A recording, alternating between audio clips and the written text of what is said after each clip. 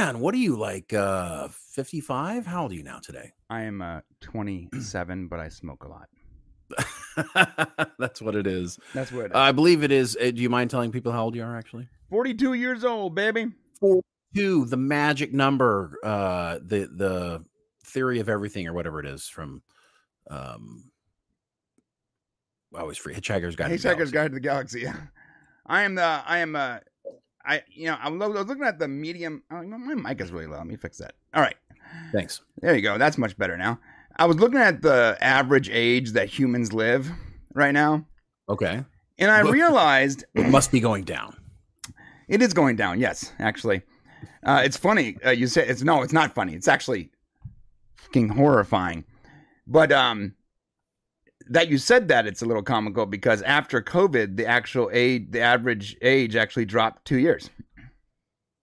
Oh, all right. Well, that makes sense, though. I mean, there has to be like a change to the mean when a bunch of people die, right? I guess. Yeah, it makes sense. But I was looking it up, and I'm like, so the average age is, in America, is 83 years old. Really? On the upper end. On the lower end, it's 71 years old. What's the average? How do you an average of upper? I don't know. Well, because different websites said they gave me different numbers. Okay. Yeah. Well, so yeah, one website said 83. One website said 71. 71 sounds better. That was the lowest number, and the highest number was 83. And I'm I see it. And I'm realizing I'm middle aged. You're actually older than middle aged. I'm a year older than middle aged. Yeah. Well, that's awesome. Well, hopefully you live to ripe old age, and happy birthday. And I'm so glad that you're spending it here streaming with us. Welcome everybody to the Popcast Unleashed. And we have new life, new resurgence. We are once again remonetized. Thanks to all of your guys' support and the hard work of my brother over there fighting to get us there. We have been remonetized. So that's a good thing, because now you can leave super chats again, which was a huge problem before. Yeah, Streamlabs still works, but no one likes to use it. That's for sure. No one's going to use it. That's for sure. Speaking of that, we are going to be talking about, we have a great run of show today. We're going to be talking about, Brian and I spent 3.5 hours watching Killers of the Flower Moon last night. So we're going to talk to you guys about that. We're going to talk about whether or not that is Martin Scorsese's greatest movie ever, and whether or not you guys should go watch it. So we'll be talking about that today. We're also going to be talking about Frasier, the new show that came out, and whether or not it's worth the revisit to that universe. We're going to be talking about a little bit about Saw 10. We're going to be doing some box office beat and let you guys know what's going on with the box office. We got some Warp Factor news for you guys, and oh gosh, are we going to rant on that one a little bit. And of course, we've got some news of the weird today. We're going to finish up. Yes. Right, Specifically, we're calling our new weekly segment The Weekly Weird. And and now the box office report is called the Box Office Beat. So we have better. So basically our continuing segments are now Warp Factor News, the Box Office Beat, and Weekly Weird. And I feel like we can maintain that. I feel like so. Yeah. And we're really going to, this is going to be a great place to be. I don't know if you guys are aware of this or not, but, I've been reviewing movies for 29 years. In fact, almost 29 years. Next month, it'll be 29 years since I started first reviewing movies for multiple publications over the years. And so this is kind of Brian and I's strong suit. So we're really going to try to bring you some good information on every new release that comes out. We're going to be following that. So you might see a little bit of a new format for us today. Also, if you notice up in the upper left-hand corner, we do have the Popcast Unleashed Hero. So as you guys do those super chats, which it might not be hooked in, Brian, because we got a couple of super chats that came in. Oh, let me check. And but the winner of that, so as you guys end up doing super chats, that will knock down that life force you see up there. And the winner, whoever's holding that the longest, will earn today. We're giving away the Popcast Stream Hero mystery t-shirts. You'll get 3 pop culture mystery shirts if you guys, whoever ends up holding that for the longest today. All right, Mr. Brian. Sweet, man. Well, I was tortured by Shane, and I'm going to explain something that actually drove me nuts. Shane was like, we have to review Killers of the Flower Moon. I did. And I said, okay, what is Killers of the Flower Moon? And he goes, it's a new Martin Scorsese. I can't say his last name, by the way. Martin Scorsese. Scorsese. Oh, that'll be fun watching you try. Do it a couple times. I cannot say his last name. Martin Scorsese. Oh, good job. Martin Scorsese film. I'm like, oh, all right. Well, I like his movies. You know, I liked Casino and, for the most part, Goodfellas and Gangs of New York. And I like his movies. They're good. They're well made. They're classics. I'm like, this is going to be great. And then I watched the trailer and I'm like, bleep. What? It's set in like the 1930s or whatever. And it's a true story. 1920s. Whatever, 1920s. And it's a true story. And it's 3.5 hours long. Okay. You guys probably know me by now. A lot of you guys have been watching for a while. What do you guys think? You think I like period movies that are 3.5 hours long? No. Okay. I understand. But yeah. But I must have its due diligence. Here's the deal. I was like, I have dragged Shane to so many bad superhero movies over the last 10 years. That's true. I have to give him this. I have to give him one. I gotta give him one. You know, maybe even 3 or 4. So it's okay. Although I do believe this movie was so long and so boring, it counts as 4 movies. Sorry. Oh, okay. Well, we'll get more into that here in a second. I'm glad you gave your official feeling on it. Yeah, so it did come out last night. It is 3 hours and 34 minutes. It is a period piece. In fact, let me get my things going on here. So yeah, so Martin Scorsese, it's his 26th movie. The movie is adapted from the book called Killers of the Flower Moon, the Osage Murders and the Birth of the FBI. And basically it's about the members of the Osage tribe in the United States. They're murdered under mysterious circumstances in the 1920s, sparking a major FBI investigation before there was an FBI, kind of at the beginning of that whole thing. Yeah, I have words with that, by the way. I have major words about that part of the synopsis. I'm sorry, okay. Before you continue, we have a lot of opening super chats here. And sure, hit them up. Okay. Thank you, by the way. Thank you so much for your support. You guys have no idea how much it means to us and how important it is to us. And I'm stoked that we got our monetization back. I was literally harassing YouTube like a crazed ex-girlfriend for a month and a half. So when that little button popped up and gave us the ability to reapply, I crossed my T's and I dotted my I's and I put my socks on, whatever that means. And I was like, let's do this. And they gave it to us. So I really appreciate it. John Burns breaks the seal here for $2.79. He says, people dropping like flies in the Middle East. That's true. That's a whole thing. That is a terrible thing that's going on right now. And not going to pretend to be an expert on it. But just send some positive energy to that part of the world, because we definitely need some things to get better before they get worse. That's for sure. That's for sure. And one from my wife. Thank you, Christine. I love you. All right. Welcome back, old man. What? Yeah, now that she has a cushy school job, she has plenty of time to just to monitor my activities on YouTube. Uh-oh. Better be careful what you say. I think it's because of my birthday. This might be the first stream she's ever watched. Thank you, babe. I appreciate it. Also, John Burns says, are weekly weird caps being made? You know what? I'll tell you this, John. I guarantee you, if this segment is even moderately a success, I will have weekly weird caps made. Weird caps. Oh, that's a good idea. Yeah. Yeah. And for $20 from our longtime supporter, Kenneth the Rogue, our brother from another mother, he says, welcome back to monetization. Thank you, Kenneth. Thank you, Ken. Appreciate that, man. You're a god among men, my friend. And one more for John Burns. Tortured by Shane leads to my Middle East deaths. Oh, god damn, bro. What? That's rough. I would never torture you, John. Only in fantasy football, which we can talk about in the member section later today. Oh, God, don't get me started on fantasy football. First off, for all you guys talking trash in Discord, okay? I've been sick for 3 weeks on death's doorstep, okay? So let's talk about it later. All right. Anyways, thank you guys. I appreciate that. So let's tackle this 3.5 hour Killer Moon. Killers of the Flower Moon. So Martin Scorsese's 26th film.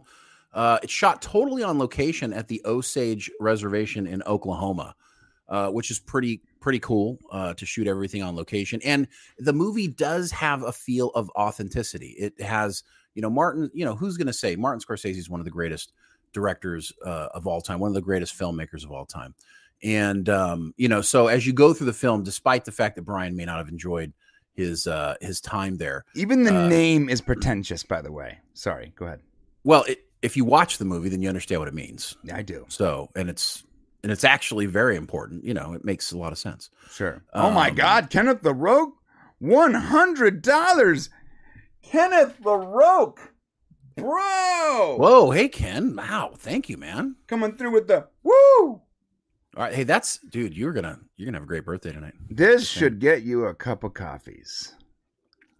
It's like 4 coffees at Starbucks, brother. Thank you so much. It's 4. It's 4 coffees at Starbucks or 3 movie tickets. Thank you, Kenneth. You're awesome, dude. Wow, yeah, you are the man, brother. We appreciate you so much. Thank you, my friend. So okay, get back to the Osage land. Osage, yeah. So so just getting back to kind of the way the whole thing went, there wasn't a lot of information about this. I mean, obviously the Native Americans have had, atrocities throughout the time when settlers came over. Of course, the Indians were kind of, their land was slowly taken over time. Eventually the Native Americans were kind of crunched into the Indian territories, which basically became Oklahoma. And the Osage were one of these groups. The Osage also just happened to get lucky that their land happened to be on top of a whole bunch of oil. Okay. And at the time when oil was becoming, the thing that ran the world, they had a lot of it.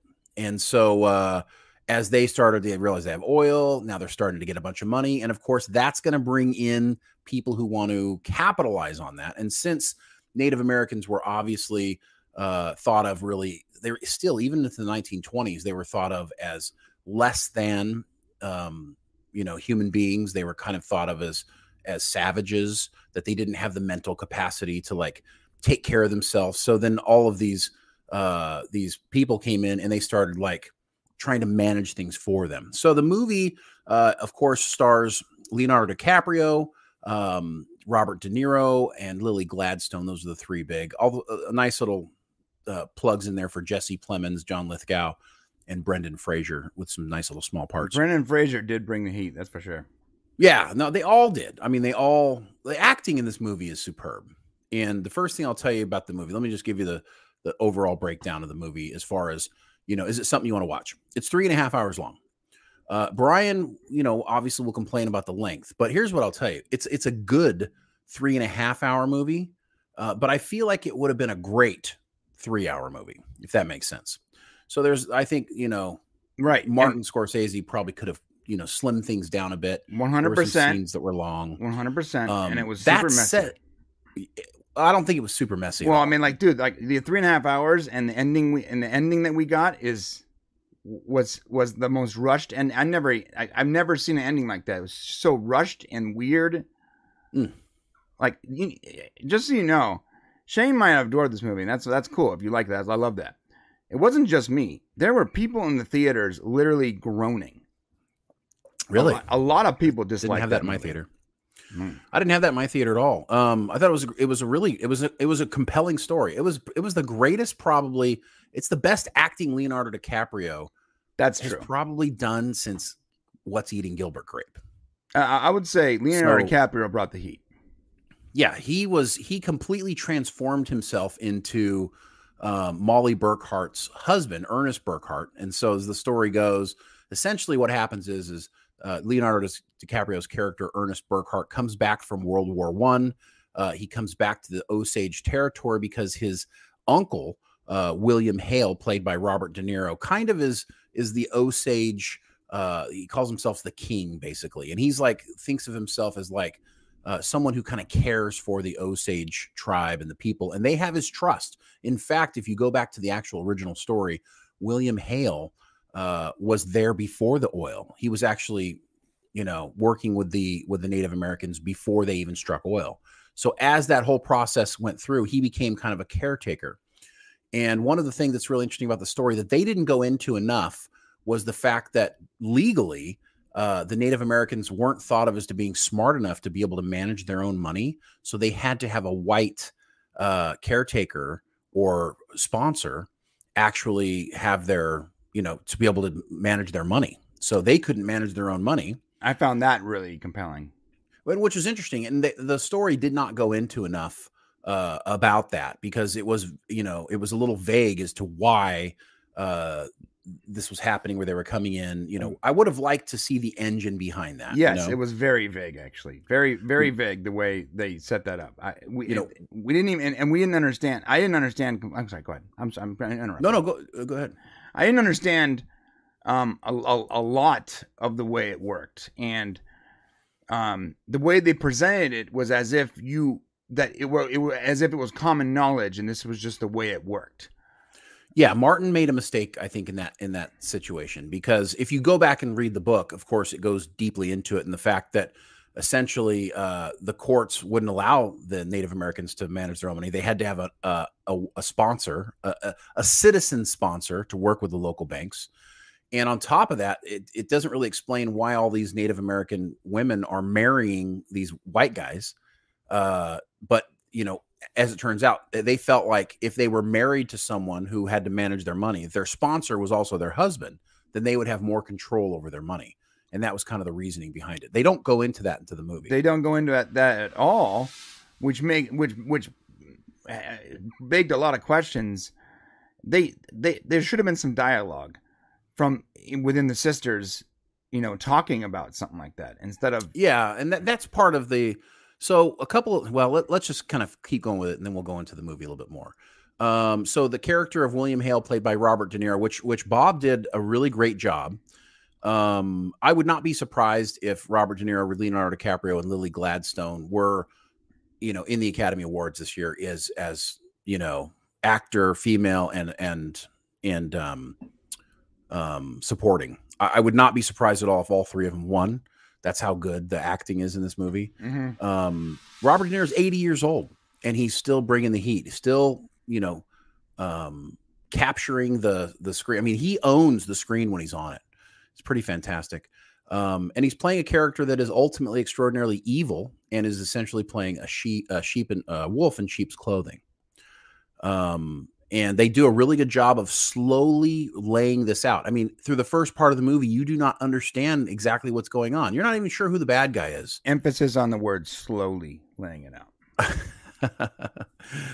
And I get it, but I would say that other than shortening some of the scenes, they kind of spend a lot of time, kind of lingering on someone for long effects. There's scenes in the movie where, there's like background things happening through like stained glass, which doesn't really add to the film, but it does sort of drag it on. So I get what Brian's saying. There is a slow element, but I'm telling you, there's a 3-hour great movie here.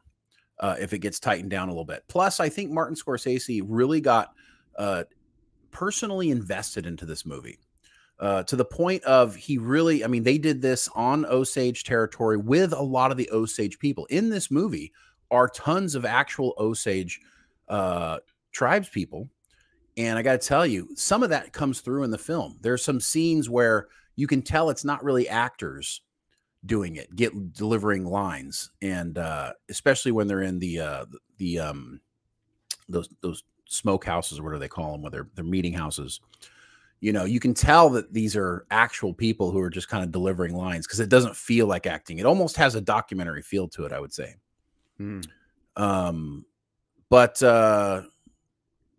Yeah, I think ultimately though it's a pretty good movie. If you if you're down, if you like historical pieces, if you like to learn about things, because the thing about this movie is it actually follows pretty closely the relationship and how the story was broken down. So if you go see it, that scene right there was one of those that was long. If you saw it right there for a second, if you go back to where the window,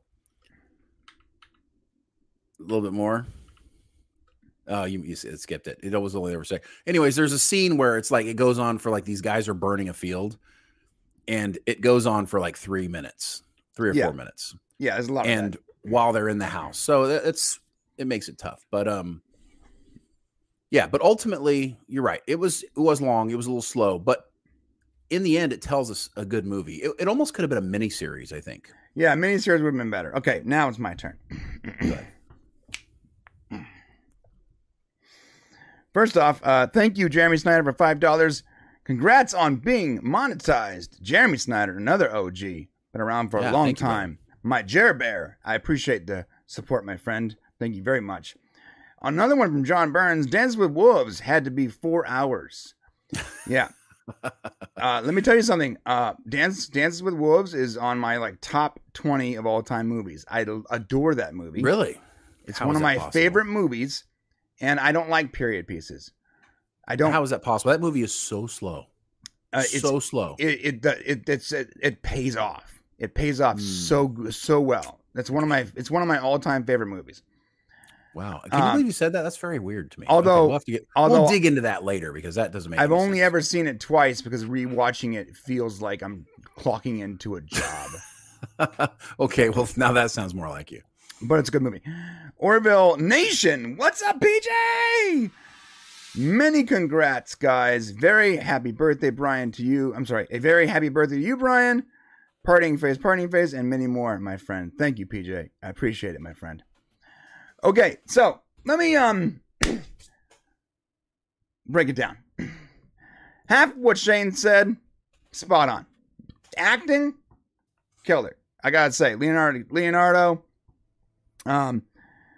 Literally everyone did a very good job. That said, someone in the chat at some point said, well, you can't be more detailed and shorter. Well, yes, you can. Because it was those shots that Shane was talking about, he's being very forgiving right now. There is a lot of those shots. And there are entire scenes, and I'm going to call them time jumps because they jump around in time a lot. And it's almost jarring when all of a sudden it's been 4 years and there was no indication of that on screen. That drove me nuts. But additionally, a lot of those time jumps were just not required. At some point, the main character, Molly, goes from a wedding to being sick in bed, and there's almost no transition. There was almost no transition. There's an inference there that you should be able, if you're not falling asleep and snoring, then you would have caught it. I mean, it's possible I was falling asleep. Let's be real.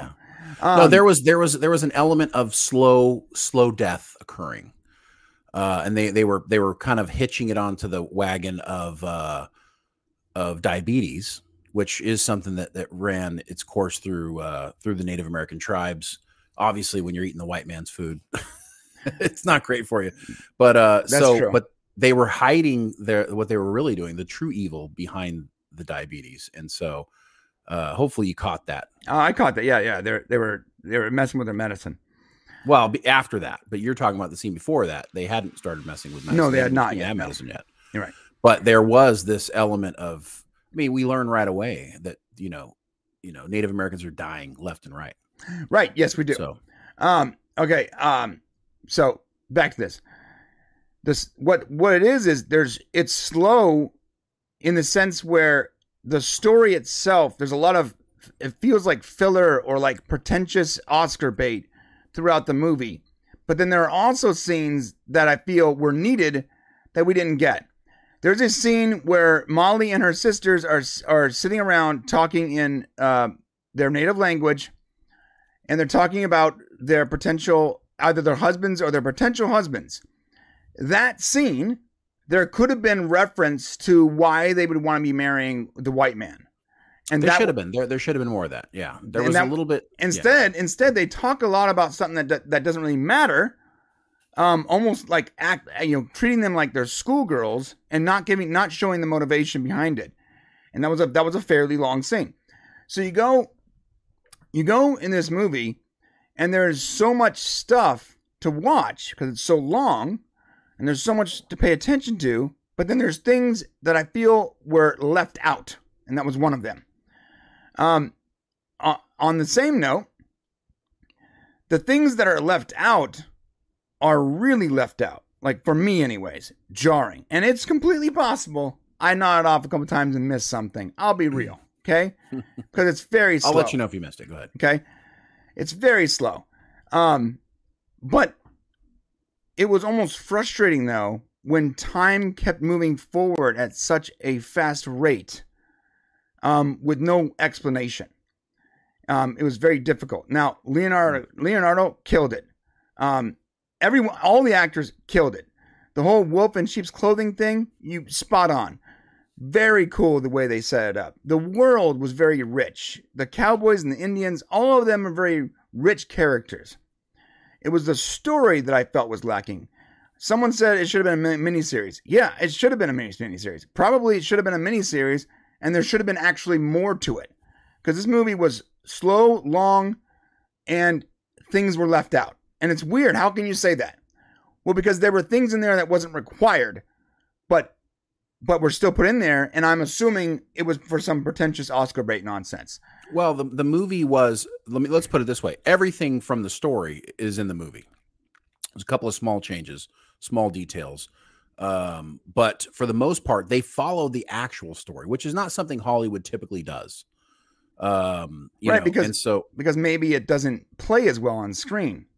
Well, it's partially that. And Martin Scorsese, he does what he wants. Like no studio is going to tell him, sorry, Martin. That's true. So, so he did, I think there was a little bit of like self-gratification here in the way he was doing this.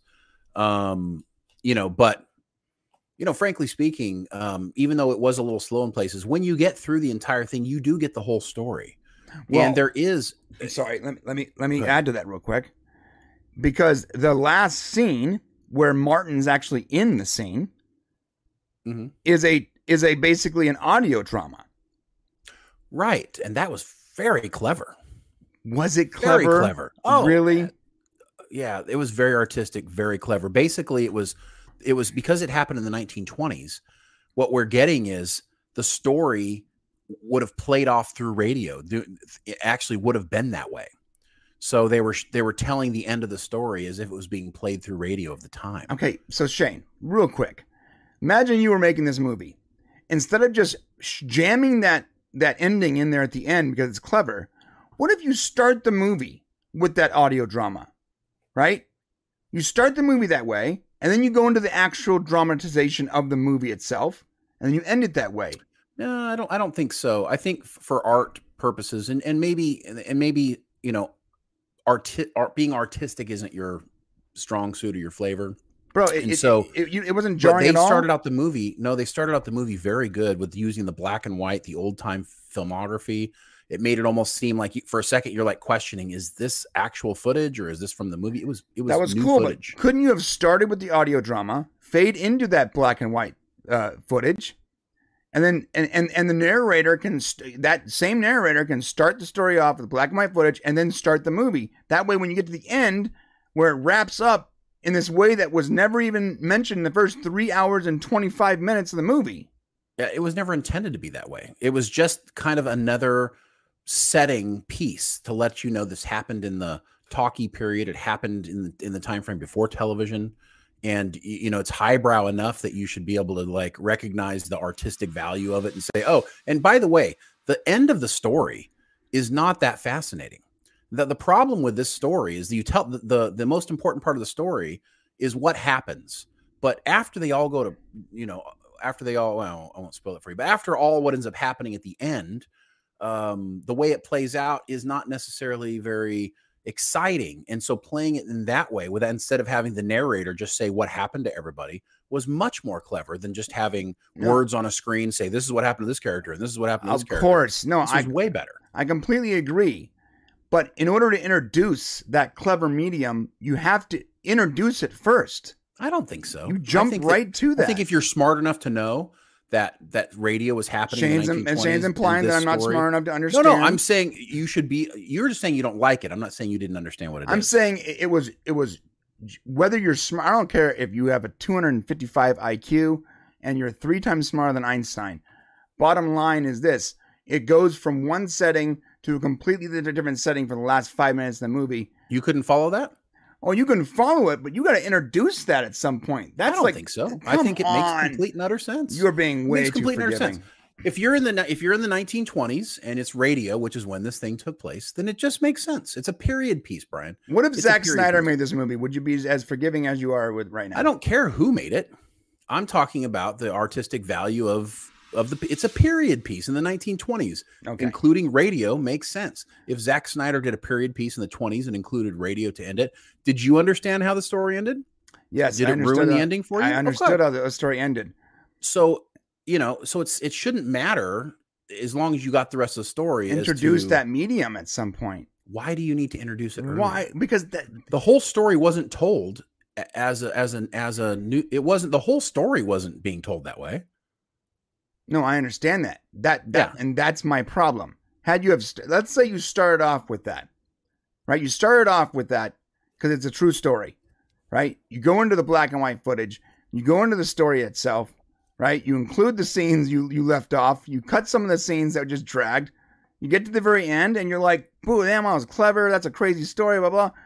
But they didn't. Now, well, I guess we'll have to agree to disagree. Yeah, I think we should just disagree because Martin Scorsese, I think, is probably earned the right to decide what's more artistic than we have probably. But well, I mean, that's my job as a critic. I'm not going to just suck the guy's dick because he's Martin Scorsese. I wouldn't, Scorsese.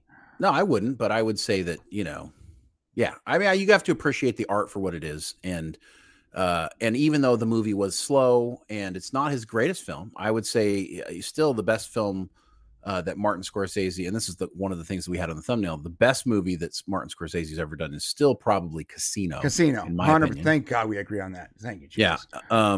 Now, you got things like Gangs of New York, which is an incredible movie. You've got, The Wolf of Wall Street. You've got Wolf of Wall Street is one of my favorite all-time movies too. Yeah, I mean, so all good movies. The Departed. He's done some incredible stuff. The Aviator, but I would say this probably is his third or fourth best movie, probably. Just for the fact that one of the things that I couldn't do is I didn't create an emotional connection with any of the characters. No, neither did I. And I think that's why it feels more like a documentary instead of something else, because even though the acting was fantastic and there were some really traumatic things that happened in this movie, there was a distance put between us and the main character of Molly Burkhart, Lily Gladstone, who goes through an incredible torment, losing all of her sisters, her mother, this true tragedy. But because she has this kind of this barrier up, it's hard to really understand what she's feeling or going through. And I think that also keeps us from being able to connect with her. I don't know if that was the purpose of the film. The story is told mostly through Leonardo DiCaprio's character, right? Ernest Burkhart. Well, on the note of Molly, before you move on, yeah, one thing that also was extraordinarily bothersome to me, maybe it was my theater, maybe my theater just sucks. Is there's certain moments where there is an extreme lack of subtitles. Yes, and that was something during a lot of the Osage talking. Yeah, what the actual F? Martin Scorsese made the decision to not include subtitles for some of the things they were saying. And I think that actually probably does cripple the fact that we, through a lot of it, we don't necessarily understand what's going on with the Osage. You get the idea that they're frustrated that they can't control their own money. You get the idea that they think they're being killed. But I do think there's like something missing by getting more of that dialogue. You're right. I mean, you say something. I feel like there's a lot. There's the disconnect you felt with Molly probably could have been solved had we known what she was saying half the time.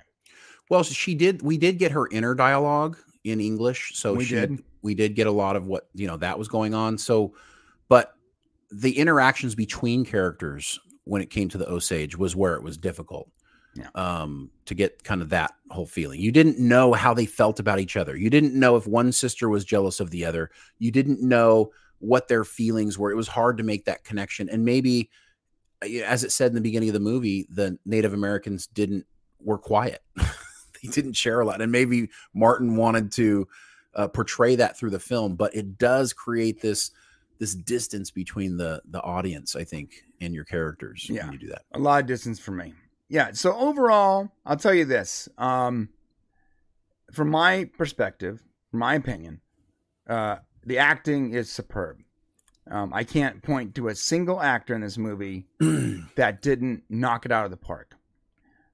Even this guy, specifically this guy. I gotta be honest. I love Jesse Plemons. Yeah. Jesse, okay, thank you. I always forget his name. Jesse is really starting to grow on me. I'm starting to actually every time I see him in the movie, I'm starting to love him.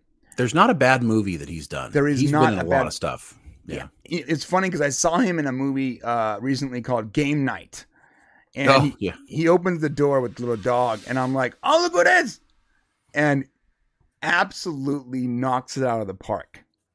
And you're creeped out by him, but then you feel bad for him. He's just a really good actor, really fun to watch him operate his craft. Obviously, Leonardo DiCaprio is a good actor. I would argue that Jesse Plemons and Tom White's character should have been more involved in the third act. Yes. Okay. There should have been more. The synopsis lied to us a little bit here because they're like the introduction of the FBI, yet it was at the very end we got the FBI coming in and thing. We didn't get enough of the FBI. 100%. Well, I would have been okay if they focused more on them in the third act. That was fine when they came in. That's when they came in the story. But there should have been more story about how they were doing their investigation. But the problem is when you got Leonardo DiCaprio and Robert De Niro, it's like you don't want to sideline those actors.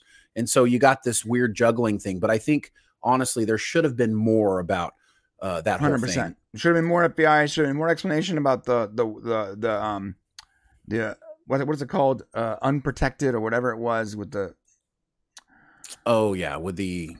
Yeah, the fact that they need a guardian. The guardian. They needed to explain that better. More explanation 100%. For why they're marrying white people. And more explanation as to where all their. So I know the money came from oil, but then they implied the government gave them money, and there was some of the government, but Osage. Yeah, it wasn't that. Some of the Osage were like really rich, some weren't, or didn't seem as rich, and I was just a little confused to how that worked. Yeah, basically all of the tribe shared the money equally. But what happened was the oil companies would come to the Osage land and then they would lease the property to take the oil. And so the way the Osage made their money was through the leases to these oil companies. Mm. And that's how they got it. So, and then the money was shared to the rest of the tribe. Yeah. So overall, listen, is it not worth your time? I wouldn't say that. I didn't like the movie. I didn't dislike the movie, but I was very annoyed by certain aspects of the movie.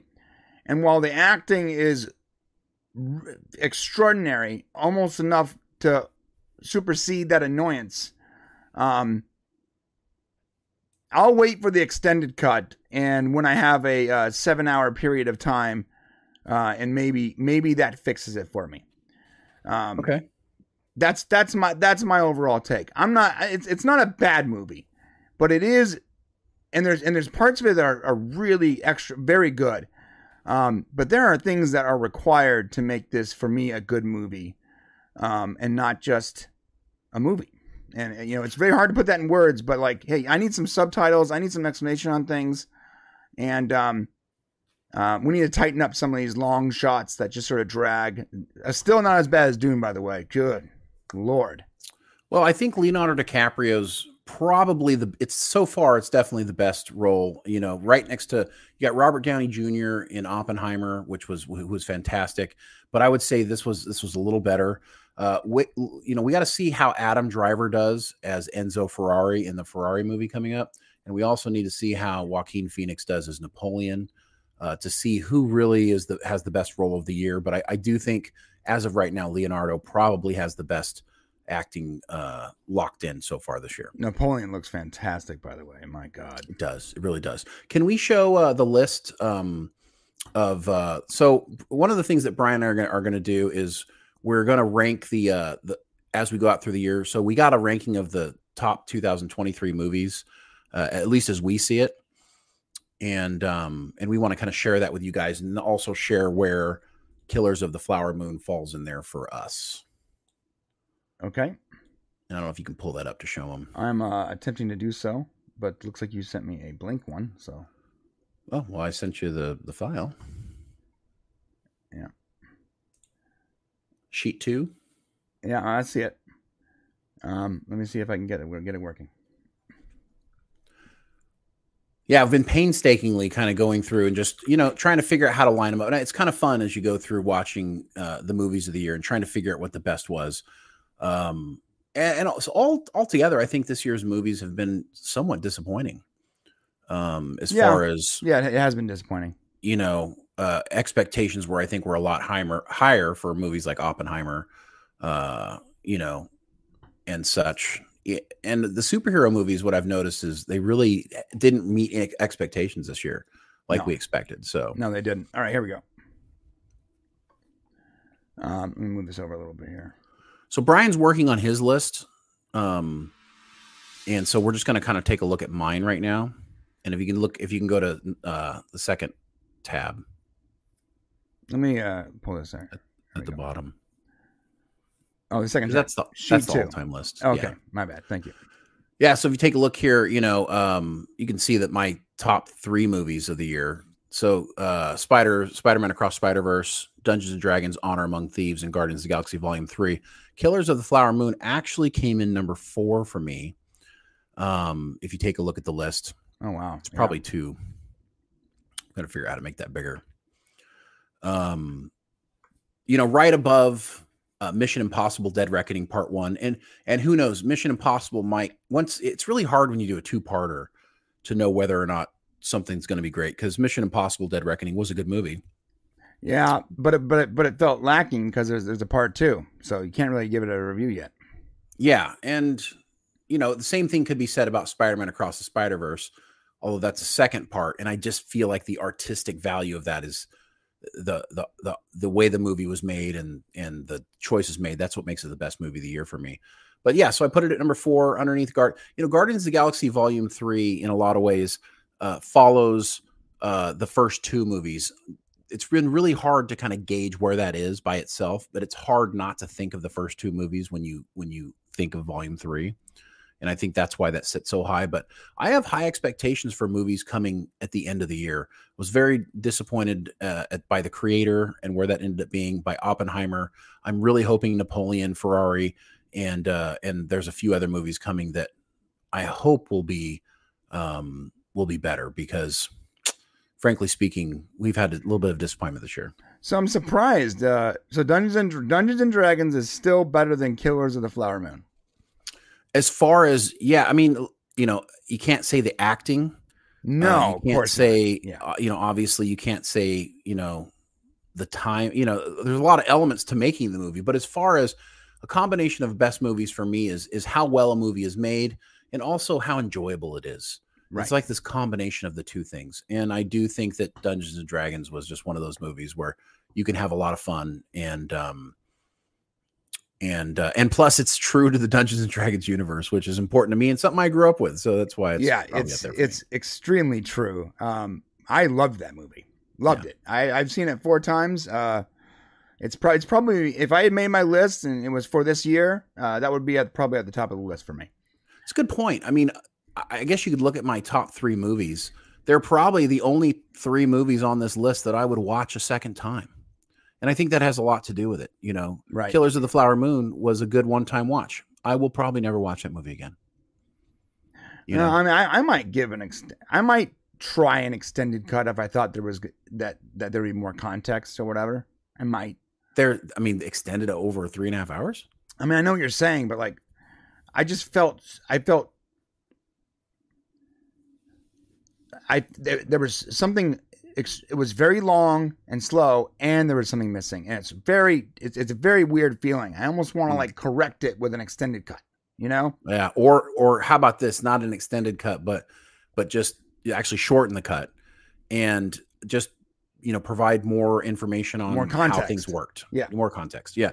And it's impossible to do because Martin didn't create that. So in the story, and that's something that, he's got to balance the art versus the documentary. And I think he probably erred a little bit on the incorrect side there, but okay. Yeah. So that's it for Killers of the Flower Moon. Okay. So we got some super chats here.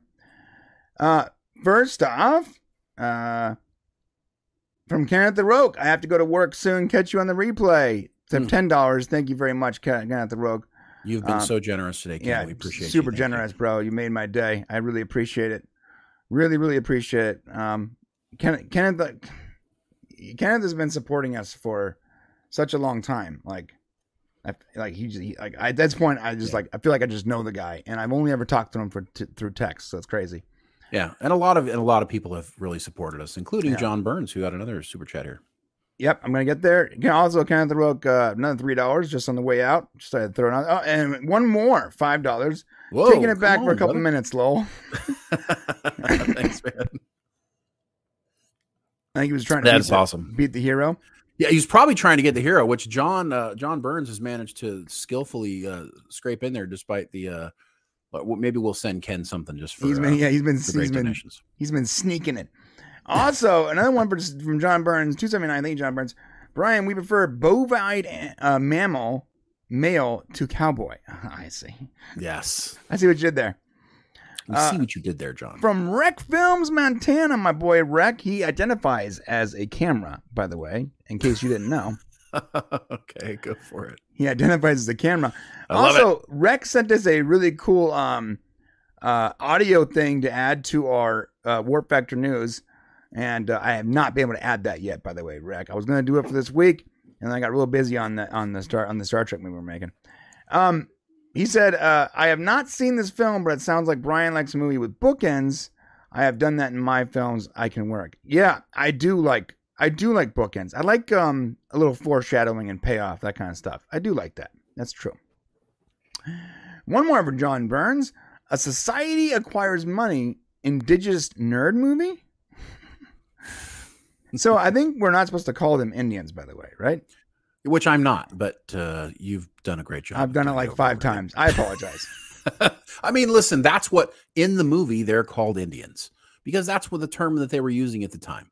Right. And now in our society, we call them Native Americans as appropriate. They were here before anybody else, as far as we know. Yeah. So. And then one from John Burns, 279, about to tear these apart. Then I noticed 2023. He was about to mess your list up. Imagine if this was his all-time list and it was like only movies that came out this year. It's funny. Brian tabbed my all-time list, which is on the same spreadsheet as in the other tab, but we won't go into that today. No, that's for another day. Yeah. Okay, well, that's it for Killers of the Flower Moon. Let's move on, man. What do you want to move on to next? Let's do some box office. Let's wrap up some box office while we're here. We'll wrap up the box office beat. And and then I'll roll into some Saw 10 as we talk about some of this. If you go to your box office mojo update for the week, we had a very interesting thing happen last weekend. People went to the movies, but they just decided to go watch something that you typically don't go watch at the movies. Yeah, I know what that is. Yeah, and it made it a lot of money, which was shocking and not shocking. I don't understand the Taylor Swift phenomenon. As a 50-year-old man, I don't understand the Swiftie movement. I watch football, and this whole Kelsey thing, Travis Kelsey from the Chiefs, I guess they're dating or friends or something, and now she's showing up at football games. Who cares? But the point is, it's become into the zeitgeist because right. It used to only touch Swifties. Now it's touching fans of football, and it's become this bigger thing. And of course, that culminated into the Taylor Swift The Eras Tour, which apparently, if you couldn't make it out to one of her shows, you could just go to the movie theater and watch it. It is touching the zeitgeist, and I don't appreciate. I never asked to be touched. Stop touching me, Miss. Stop Miss touching Swift. Brian's zeitgeist. Leave my zeitgeist alone. Okay, that's private. Taylor Swift, the Eras Tour, earned $92.8 million last weekend. Jesus. To crush, destroy, decimate everything else on the list, including Exorcist Believer, Paw Patrol the Mighty movie, and of course Saw 10 and Creator, who are still on the list. I don't know what to tell you other than the fact that what happened, Brian? I'll tell you what happened. The studios need to learn something from Taylor Swift. I can't believe those words just came out of my goddamn mouth. Let me hold on. What are they going to learn? Let me get real with you for a second. I'm not a Taylor Swift fan to any degree. I've never been a Taylor Swift fan. I don't even think she's attractive. She's just not my type, and her music is not to my liking. And really everything about Taylor Swift is not interesting to me whatsoever. Honestly, she reminds me of some kid out of high school, and I'm not interested. But I'll tell you this. Okay. Maybe it's like older ladies. I'm not sure. But I'll tell you this right now. Her team has done something that the studios have forgotten how to do. Played to the fans. You give the fans what they want. It's not hard. Oh, the fans want this? Cool, let's do it. Hey, the fans want a Gambit movie, Marvel.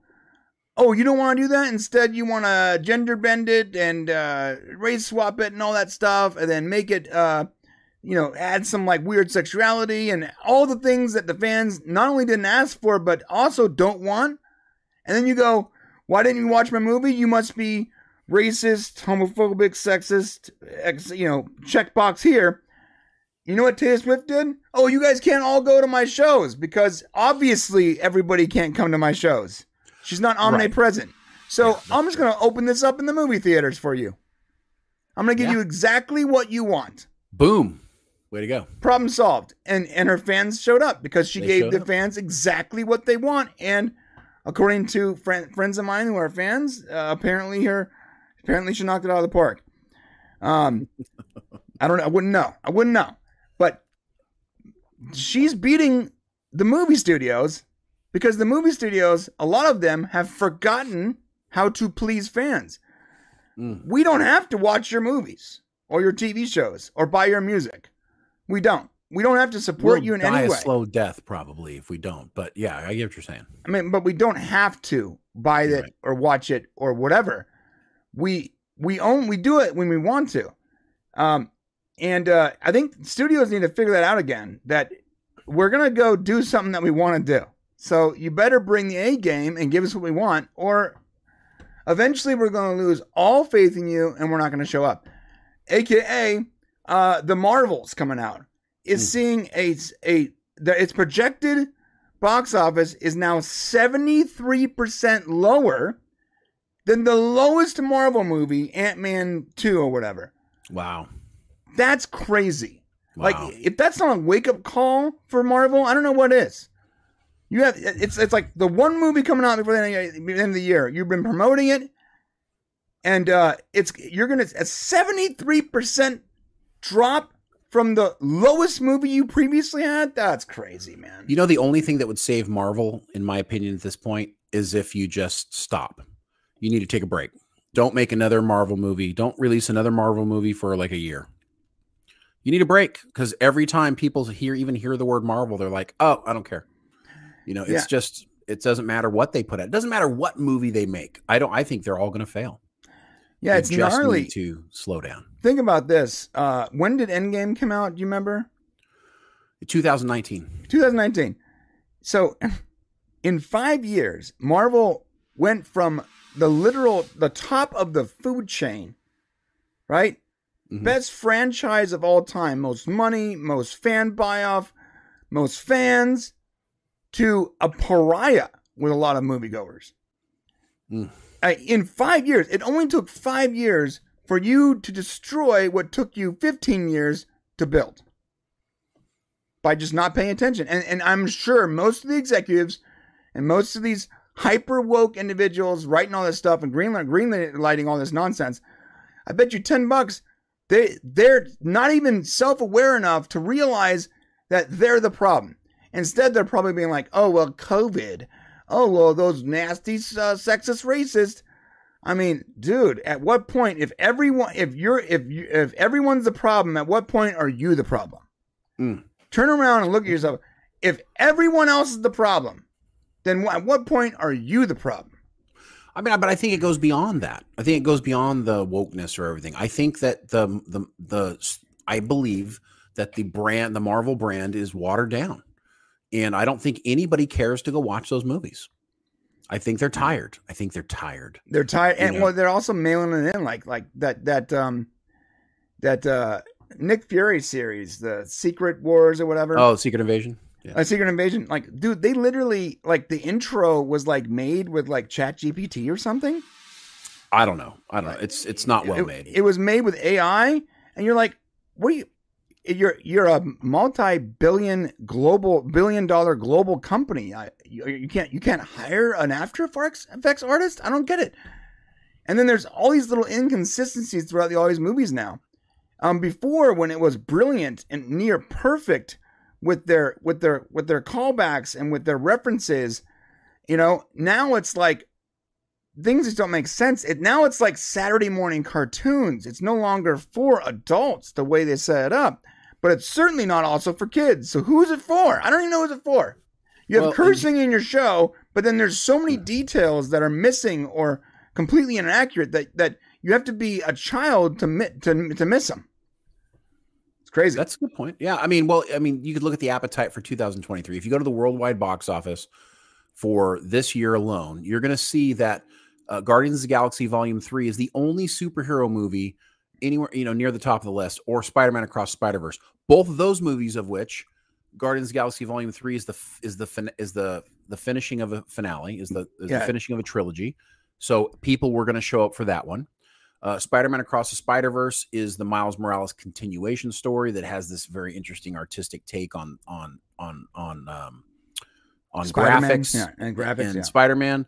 But when you go back down, the next superhero movie, the one is Ant-Man and the Wasp: Quantumania, at number 10 all time for the list.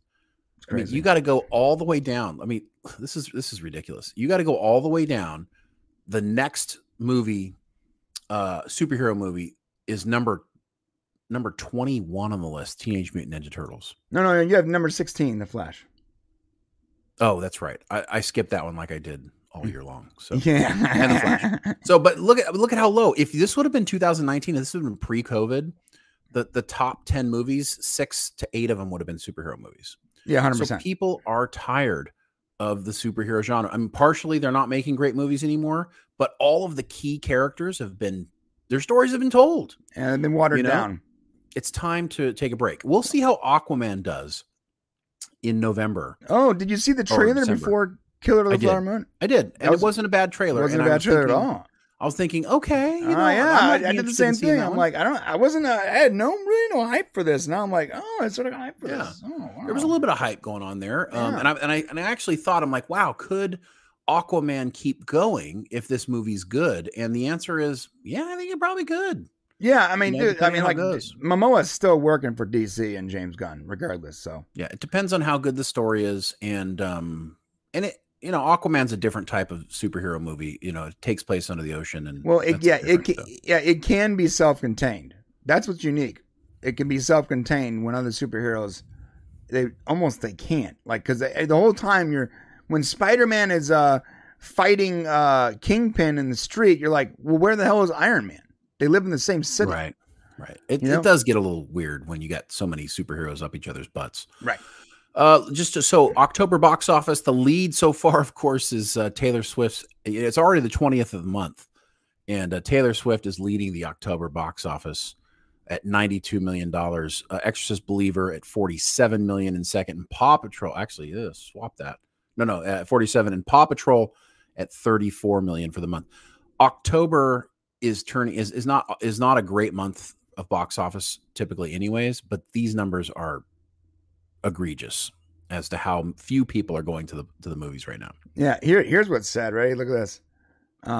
So last year, Black Adam won October. This year, Taylor Swift beat Black Adam in a week. So, that's interesting. So Black Adam, okay, yeah. Let me look at you're looking at 2022. I was looking at like just the month of October in general. Well, Black Adam actually beat Taylor, so 112 million. No, look, according to this, it's number. Oh, I'm sorry, you're right. Yeah, you're right. But it's about to overtake them, right? Look at the average. I don't think it is because it only played over the weekend. Oh, that's true. That's true. Okay. Yeah, so it's a one and done thing. She came in, scooped up her money, and she's out now. Yeah, good for her, man. Good for her. Okay. Well, that's the box office beat. Yeah, well, I want to continue on this box office beat a little bit with some Saw 10 since it's still sitting in the queue here. Mm-hmm. Saw 10 is still pulling down dailies. It pulled down its current October gross is 29 million. If you're a Saw fan, I don't know if you are, there's 10 movies. And Saw has to be treated in the same respect as like, the Friday the 13th or any of those long-standing horror movie genres like Halloween. Saw 10's a little different. It's a little bit more mystery. It's a little bit more interesting things. In Saw 10, you would think after 10 movies that it would become, why am I watching this still? It'd be like a Freddy versus Jason in space or Jason Takes Manhattan. Jason X, yeah, kind of thing. But the reality is Saw 10 is probably the third best movie in the whole franchise. I had a chance to go watch it, and I got to tell you, for most of the movie, I was actually pretty impressed with it.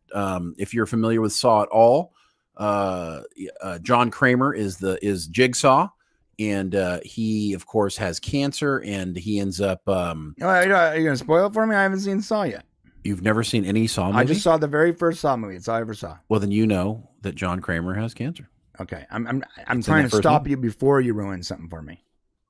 Okay, well, just be aware. I've only seen the first movie. I'm waiting for it to come out. Okay, I'll give you no spoilers. I'll give you no spoilers, except the fact that John Kramer has cancer, and that's something you should need to know about Saw because it's his motivation for what he's doing as Jigsaw. Right. So he's basically trying to make people appreciate their life because he's losing his. And the way he figures he can do that is put them in life and death scenarios, especially people who, let's say, are either wasting their lives or have done bad things to other people. He's basically trying to, he's a self-help coach in a really disturbing way. Yeah. In a way that draws blood. But Saw 10 is a movie that actually takes place between the first and second movies. I hate that. Which is interesting. What's that? I hate that. You won't hate it in this instance. Okay. Because the way Saws are made, it's actually plays out really well. And I'm not going to tell you any more because I can't tell you more about that because you need to watch the second movie in order to, and the third movie to have appreciation for it. But what I will say is that this movie goes into the John Kramer character. Imagine Freddy Krueger or Jason Voorhees, where most of the movies is really about what they're doing and not really about the character. And this movie really delves into John Kramer's backstory and what he was doing to process the cancer. And so it's a really different type of Saw movie, but it still has the stuff about Saw that you love. And so I would say that's a good one. They're going to continue making. Saw 11 is going to include more background into this whole franchise. I think they're really doing it a really interesting way, and they're worth watching still if you like these horror movies. So okay, that's all I'll give you for it. All right, yeah. I'm not gonna watch the whole thing until the last one drops, and then I'm gonna sit down for a weekend and I'm gonna watch it in chronological order. I hate to break it to you, but they may never end. So I would say at some point you just got to go for it. This is one of those franchises that because they can change up the way it's done. And listen, if you go back and look at the Saw movies, they make money. So they're not losing money when you make a Saw movie. All right. Yeah. All right. We got some super chats here. From John Burns again. Thank you, John Burns. John Burns coming through with supers today. Nice. All-time list, Redford, Newman, Butch, and Sundance. Oh, that's such a great movie. Gosh, that's such a great movie, John. That's one of those movies I can rewatch all the time. They were such good chemistry together. You guys are gonna hate me right now. I've never seen Butch of Sundance. Yeah, you need to go watch it. That's a good one. No, I've seen a lot of classics, but for some reason that one just never hit me. Another one from John Burns 699. Thank you, John Burns. Friend of mine plays American Truck Simulator. Her character's name is Taylor Swift. I suggested Smiley Cyrus. That's great. Smile like what's her name? Miley Cyrus. Miley Cyrus, yeah. And Horrible Nation. Hey, PJ, thank you so much for coming through, my friend. I want to see a Shane and Brian movie in theaters. No, you don't. No, it'd be great. We would. I don't know what it'd be about, but yeah, it'd be fun. It would. Well, I can tell you this. It definitely wouldn't be slow. But you would at one point you would ask yourself, what the fuck is going on right now? Like, what is going on? I envision it being like Smokey and the Bandit. Okay. Right. You get to be Bandit because you got the Burt Reynolds look, and I'll drive the truck and be Snowman. All right. Breaker 49. Actually, I'd probably have to be the Sheriff Buford T. Justice, probably. And we run in Jeremy Snyder on the road. Right. He can be Snowman. There you go. Another one from John Burns. Taylor Swift throws football to Gordon for the win, Orville. Thank you, John. Did that happen? No, but I'm sure before the end of the season they'll have her on the field throwing a football. I'm sure she's going to do the halftime show for the Super Bowl. You know, the whole 9 yards. So, well, another one from John Burns 279. Thank you, John. Opinions on the Kevin Smith movie Tusk. I actually like that movie. It was weird. And there was moments that it was sort of slow and just like, but like the payoff at the end was so deliciously fucked up. That's the only one I got for it. Deliciously, okay. That it worked. It worked. And I gotta be honest. I'll probably watch Justin Long on anything. Ever since the Galaxy Quest, I've liked him in almost anything he's ever done. So. Yeah, even when it's a bad movie, I'm like, Justin Long was good. He was good in Barbarian. Yeah, I liked him in that. From Doomed, huh? Did Prodigy fail upwards by landing on Netflix? Good. Cool. That's a good call. Dude, last year I would have said yes. Now I'm like, I don't know. No, I think it did, big time. Yeah, there's so many more eyeballs on Netflix than there are that's on true. Plus. That's true. Yeah. I do. I feel like it fell upwards. I'll tell you what, it failed upwards as long as the same people continue to make it and Netflix doesn't switch the team up. Yeah, Netflix seems to be incapable of failing. I don't understand it. Like, even when it's clearly a fail, somehow they still work out. Yeah, I don't understand it. They have to me, they have the worst content, but yet they seem to have the most eyeballs. I guess when you're the first, that's what happens. I gotta tell you though, they are raising their prices again, and when they do, I think that I will start waterfalling Netflix. I'm actually going to be, same thing for me. I've already thought about it. I'll be canceling my subscription. If you guys don't know what waterfall means, it means you cancel your subscription. When something comes out that you like, you re-up it for a month, cancel it again at the end of the month after you've binged. Yep, that's it. And that's going to be the way it goes for a lot of people coming up as our economy continues to tighten and people stop having as much money. Yeah, because I have less money, I have been watching ads on. It's funny. So I did drop my subscription on Paramount down to the lower subscription to save money, and then I was like, "Wait a minute, there's nothing here I need." And I went, "I'm gonna go cancel." So I went to go cancel, and it was like, "Whoa! Before you go," which is like 3 free months. I'm like, "Oh yeah, sure, why not?" Nice. But right now I'm watching Hulu with ads, and it drives me nuts. Although I figured out a little hack. Let's say you're not paying, you're paying for the cheapest one, right? Here's the hack. First off, the cheapest one is like $7.99. Well, instead of getting the triple pack on Hulu, you can get the $7.99 version. And then go to your add-ons and add Disney Plus for $2. Yes. So wait. Now for under $10, you have Hulu and Disney Plus. Now it's the ad versions, but for under $10, you have both those networks, right? Well, that sounds great. Yeah. Well, check it out. Ready? Then you log in to Firefly with the ad blocker. What's Firefly? Sorry, Firefox. My bad. Oh, Firefox with the ad blocker, not Chrome. Won't work on Chrome. But if you log into use Firefox with an ad blocker, and you won't see any ads, baby.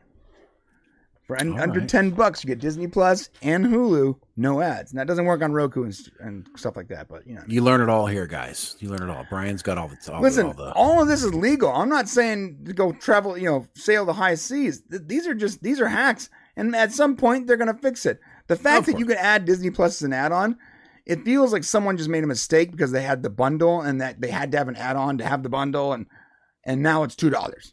Like Disney Plus for $2. I mean, $2. I mean, anything's worth $2. So anything's worth. Well, I tell you what, that's the lowest cost anything can be nowadays. $2 is like what a penny used to be. That's true. Rec, my boy Rec, who remember this before I read a super chat. Remember, Rec identifies as a camera. You said that earlier. Knowing that, this is his comment. If you make a movie, I need to film it. Okay, that sounds good. Thank you, Rec. I'll write us a script. And from John Burns, Johnny Depp as an RCMP officer, Tusk. Was Johnny Depp in the movie? Was he really? No, he wasn't. Am I forgetting something? I didn't see it, so I'm not. No, I don't know. And one more from John Burns. Under $10 US is not under $10 Canadian. That is true. Yeah, that's true. That's a good point. Yeah, unfortunately, however much we're struggling here, I'm sure the Canadians are struggling even more with their money. So, yeah, dude, everything's a little messed up right now, huh? Crazy, 20% interest on everything.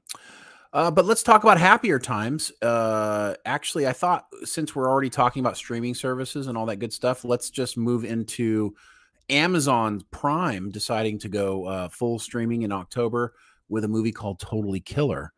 Brian came to me this week and said, listen, man, you need to go watch this movie on Amazon Prime. I'm like, cool. Was it in the movie theater? He's like, I don't know. And yeah, guess what? It never went to the theater. Direct streaming release, Totally Killer. Brian, give us the premise.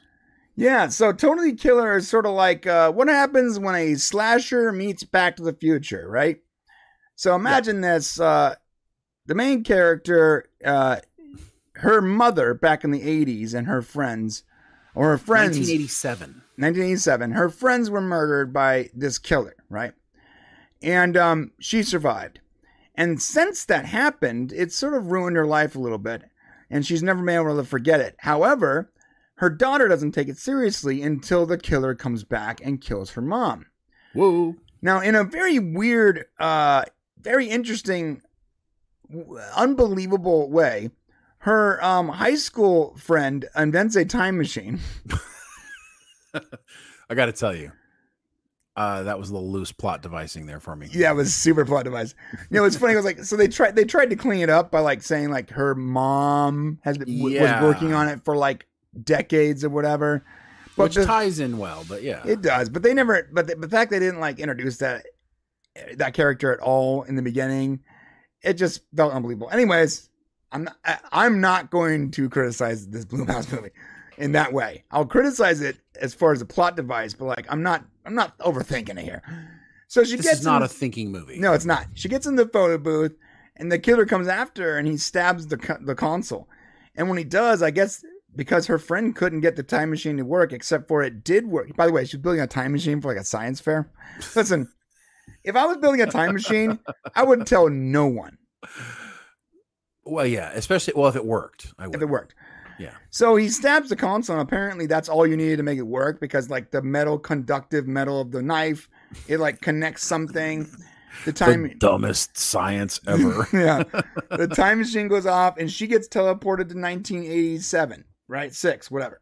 87. 1987. Yeah, listen, Hot Tub Time Machine, the title tells me don't take this movie seriously. Right. So I did. Well, so does Totally Killer. That's true. And by the way, by the way, it's entitled Totally Killer because Totally Killer was something you'd said in the 80s. Right. Totally Killer. Now here's the deal. Killer. Just to be clear, I actually enjoyed both Hot Tub Time Machine and Totally Killer. I wouldn't say I enjoyed Totally Killer, honestly. I mean, it's fine. So what happens is she goes back in time with this photo booth time machine that her 17-year-old friend made. And she realizes that for some reason her friend set it to the night before the murders happened. And that wasn't really clear. Like when she asked, why did you set that day? She goes, well, because that's when the murders happened. So why would you set that day? Wait. Doc Brown. A prime day in history, October, 15th, 1955. Oh, it's the day after. So it's kind of the same thing as Back to the Future. Right. He set the time machine to go back to that moment, just like, yeah, there you go. Right. So she goes back in time and she realizes she's back in 1987. And then she's like, well, you know what? I can actually stop these murders. And because her mom had just died, by the way, she was like really, her mental strength was so strong considering her mom had died like days before and she's at the fair.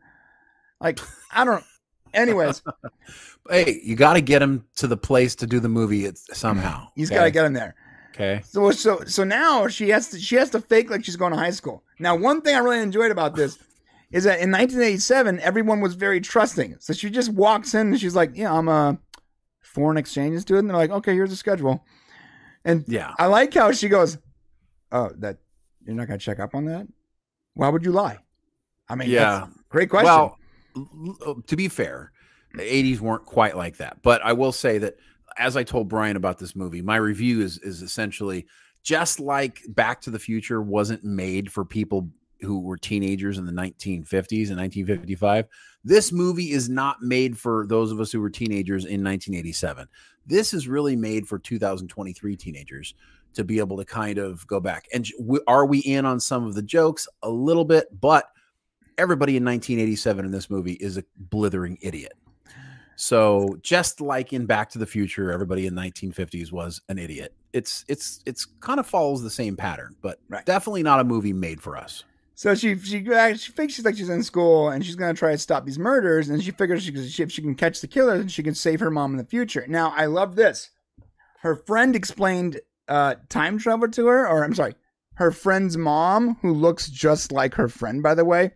Oh, interesting. Her friend's mom, the friend that invented the time machine. Well, she found her mom, the one who actually invented the time machine, who she copied from, and she got her to help her. Now, her friend's mom helped her pretty much immediately.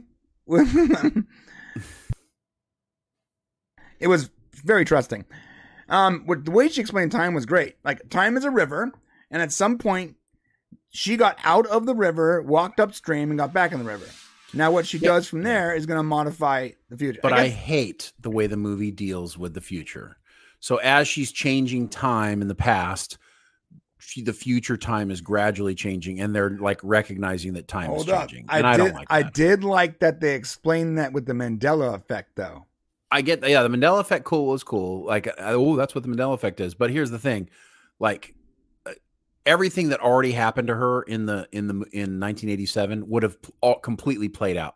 It doesn't play out slowly like in the Adam Project that Netflix came out with. It does in my opinion. Okay, wait, time travel doesn't exist, but let's say if it did, I don't think it would change really slowly as things happened in 1987 on this day, and this day forward it changes. So yeah, you're right. I feel like time would take longer to like modify, but whatever. Here's the deal. The Mandela effect thing is very interesting because tell me in the chat, have you ever seen or have you heard of a movie called Shazam with Sinbad? Because I swear to God, I have seen the movie Kazam with Sinbad, except for the movie Kazam doesn't exist. And okay. I'm not the only one. A lot of people have seen the movie Kazam with Sinbad, but according to Sinbad and the internet, it doesn't exist. Well, and to be honest with you, memes have made this even worse because people making up things are going to create more Mandela effects in the future. That's true. You're going to see things be like, oh, I swear to God, I saw that. And millions of people may have seen it, but that doesn't make it true. So maybe it's something like that. I don't know, but I remember when it was like a MySpace or something where someone was like, "Hey, do you guys know that Kazam wasn't a real movie?" And I'm like, "Bullshit, I've seen that movie." Like I'm positive I've seen that movie, and to this day, but I've looked it up. It doesn't exist. It's not a movie. So no, I have a recollection of that being something. You're right. Right, I do too. But I don't know what it's from or why I have it. It might have been from like an SNL skit or I don't know. It could have been from something. Yeah, I can't figure it out. But that was the fact that they explained the Mandela effect with like time being modified was actually pretty cool. Yeah. All right. So now she tried to change. Now when she tries to change it, it actually does change things. And now things are not playing out the way it did in her memory. Let's not give away any spoilers. So, and I'm just saying that to get to here. She meets her mom in high school, and now her mom's at risk, and she has to find the killer because now her mom had escaped it the first time when she was a teenager. Well, who knows if she's going to escape it this time? Yeah, and so it's basically a slasher movie meets Back to the Future. Not as believable as Back to the Future. Made for teenagers today. Right. Made for teenagers today. Yes. I did like a lot of the comedy. I liked a lot of the 80s references. I liked the time machine at the end. I thought that was super rad. There is a nice, I will agree that there, but the same way in Back to the Future where Michael J. Fox ordered a tab or, all of the different weird things that were happening in 85 that weren't happening in 55. It's kind of the same thing, except they do it more. She does it more on a social level and kind of the behavior of people. And there is a few interesting jokes there, but yeah. Overall, it's a fun watch. Is it a good movie? No, it's not a good movie. But it's a fun movie.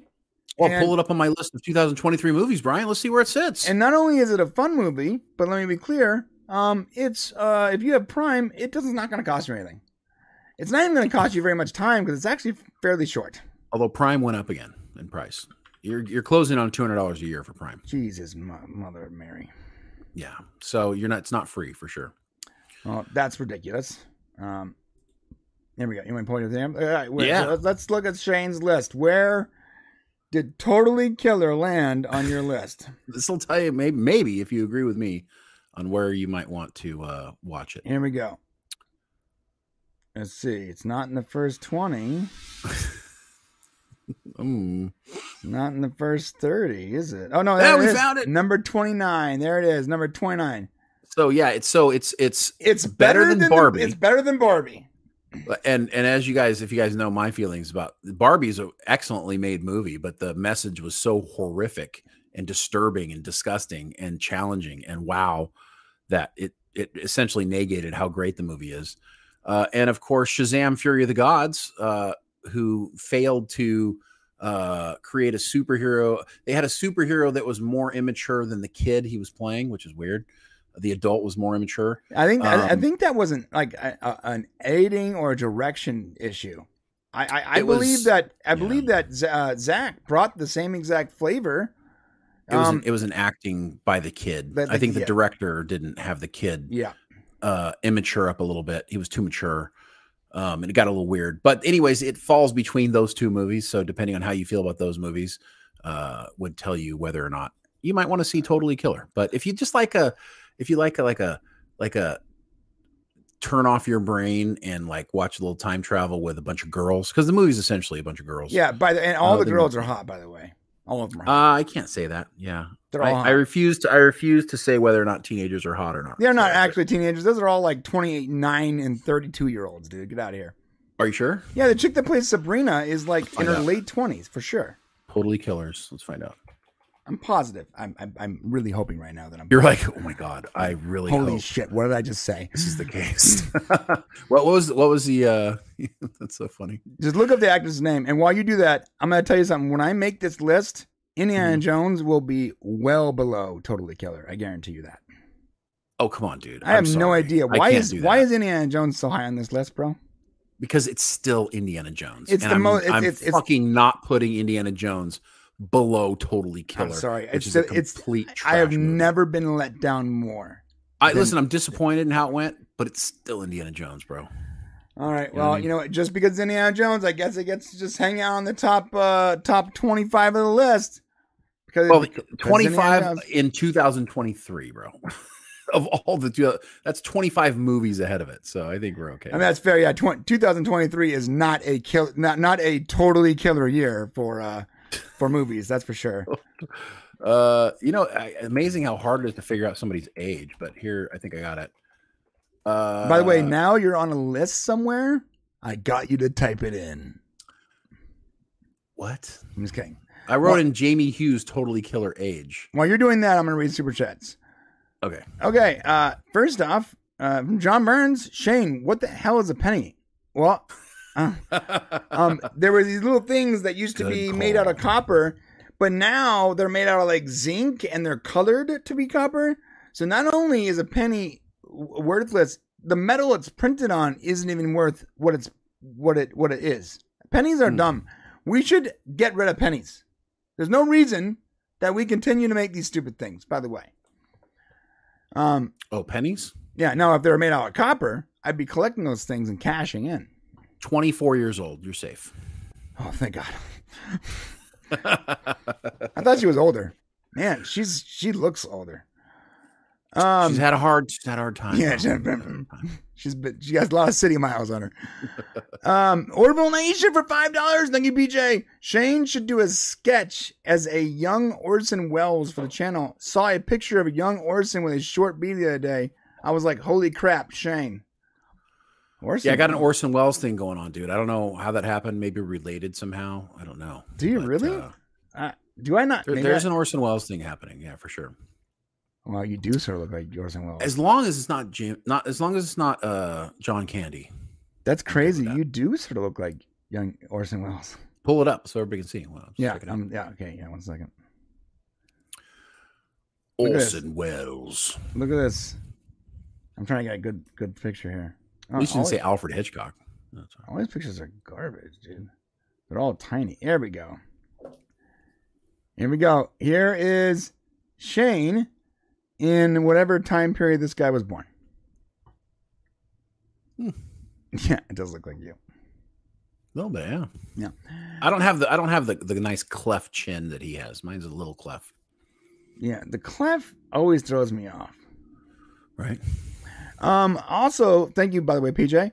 Also from John Burns, photo booth time machine. Rest in peace, Robin Williams.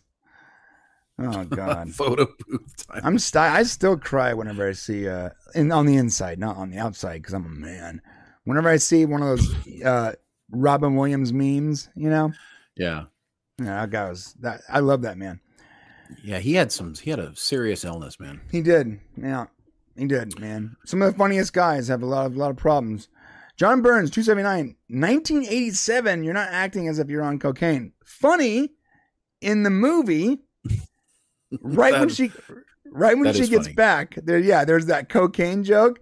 That was actually pretty funny. Which was funny on itself, and then the camera pans, and like she has like 3 kids there. Yeah, and she's like, don't worry about that. They don't even know what that means. And then when she's smoking a cigarette. Yeah, she offers to give her a ride to school, and like the windows are up, and she's just smoking in the car. I got to be honest, that was a thing. That was really a thing. My mom smoked. My mom would also smoke with me in her little VW Bug, no problem. Yeah. No, and you wonder why I become a smoker when I was older. When I joined the Navy, and the guy who was like in charge of us, he would drive around base. And he had this mountain of cigarettes butts in the middle of his console where he just chain smoked cars, and he would never roll down the windows when we were inside. It was God. Terrible. Yeah. One more for John Burns. Shitty memory, not the Mandela effect. Okay. Thanks, John. Mandela effect or shitty memory. Yes, I agree with that. It's possible. One more for John Burns before we move on. Mark Hamill. Thank you, by the way, John. Hates a lightsaber meme of Luke meeting Obi-Wan, showing Luke sticking his lightsaber in his face. I saw this is off topic, but same character, same actor. I saw a Mark Hamill post about the Palestine thing, mm-hmm. and I've never responded to Mark Hamill. I've never wanted to respond to Mark Hamill because I get it. He's Luke Skywalker. He's not a freaking genius, and I'm not gonna act like he is. He's an actor. He's an actor, and he's not a genius, and that's fine. I'm not gonna change my opinion of him because he says stupid crap. But then he said something so stupid that I was like this close to replying to him. And I remember that you and I share an account, and I was like, I'm not going to do it. I'm not going to do it. But oh man, Mark Hamill, dude, like just some of these guys just Wait, what did he say? I'm not going to repeat it. Why? Because I'll be paraphrasing. I don't know exactly what it was, but it was Did you very give us an idea. well. It was like this. Well, yeah, it was like he was like comparing Israel to Palestine and reposting. I guess what it's called now when you retweet, reposting some like hyper fake news about Israel killing babies or something. And I'm like, what are you doing? Why are you even involving yourself in this? Well, a lot of people can't help themselves. They've heard the rhetoric, and they know which side they're supposed to be on based on the popularity of what our country believes. So that's what it is. You got to go with what the media is telling you to do. All the actors do, by the way. You know what? No. Some actors don't. I'll tell you what. Really? Tom Cruise doesn't. Zachary Levi doesn't. Jason Momoa doesn't. They don't. Well, Tom Cruise doesn't social, so okay. Okay. But, well, Jason Momoa and Zachary Levi do, and they don't. In fact, the worst thing Zachary Levi ever said, well, according to the left, was when he criticized Big Pharma, and all of a sudden, you had all these simps coming out for Big Pharma. You're like, why are you defending the $1 trillion global business who has literally monetized your sickness? He's saying that Big Pharma has too much power. Why are you defending pharmaceutical companies all of a sudden? Anyways, I'm not going to go into that. But there are actors and actresses that don't get involved with the petty minutia. So, all right. Orson Welles may have been one of those. So Orville Nation actually sent me the picture that he wanted you to put up. So I put it in Slack for you. Oh, okay. This is who he's talking about. This is the image. Oh, Jesus. Isn't that scary? Wait, are you sure it's just not you in black and white? That's what I'm trying to say. That's what he's saying. Yeah. It's frighteningly close. That's you. Wow. Wild, huh? That's just you in black and white. Yeah. That's crazy. I'll take it. Hey, listen, he was a great actor. I'll take it. Yeah, one more from John Burns before we move on to the next topic. Sorry, I'm mumbling a little bit. Barbie message: women, if a guy slaps a woman on the badunk-dunk, you pull out your boomstick and grease him. That's Chicago way. There's a lot to unpack there, John. But there's so much there, John, that sounds dirty to me. Yeah, but, I don't know. I don't know if you're threatening violence or sexual assault right now. Either way. Well, yeah, and in the Barbie movie, of course, they're just slapping women on the butt, which is just not what happens in public. These days. Yeah, I don't know. Like they're in LA, dude. Like if they were like in like, you know, South America or something, maybe I'd be like, yeah, maybe that happens, but like that doesn't happen. Right now, South America in shambles right now. After you said that, right? I'm just saying a country that I've never been to, but like I know for a fact that doesn't happen in LA, so that's silly. Well, in South America, I think it only happens at night. So I'm just saying. All right, moving on. What's next? So yeah, let's do. So we're gonna talk, guys. We're a little bit about the new Frasier show that just came out, which is really huge news if you're a fan of epic, legendary comedy series. We'll do that, and then we're gonna do Warp Factor news, and which there is some Star Trek news. Don't go anywhere, and news of the weird. And then we'll go to the weekly weird. Sorry. The week. I don't know why I wrote news. Why did I write news of the weird? I don't know. Weekly weird. Weekly weird. Come on, get it together, bro. Yeah. Get it together. I'm trying, man. I'm trying. All right. Yeah. So let's talk about Frasier. Okay. So first off, maybe you have the same story. I was introduced to Frasier when Cheers came out. Yes. So I remember watching Cheers, and there were like three of my favorite characters.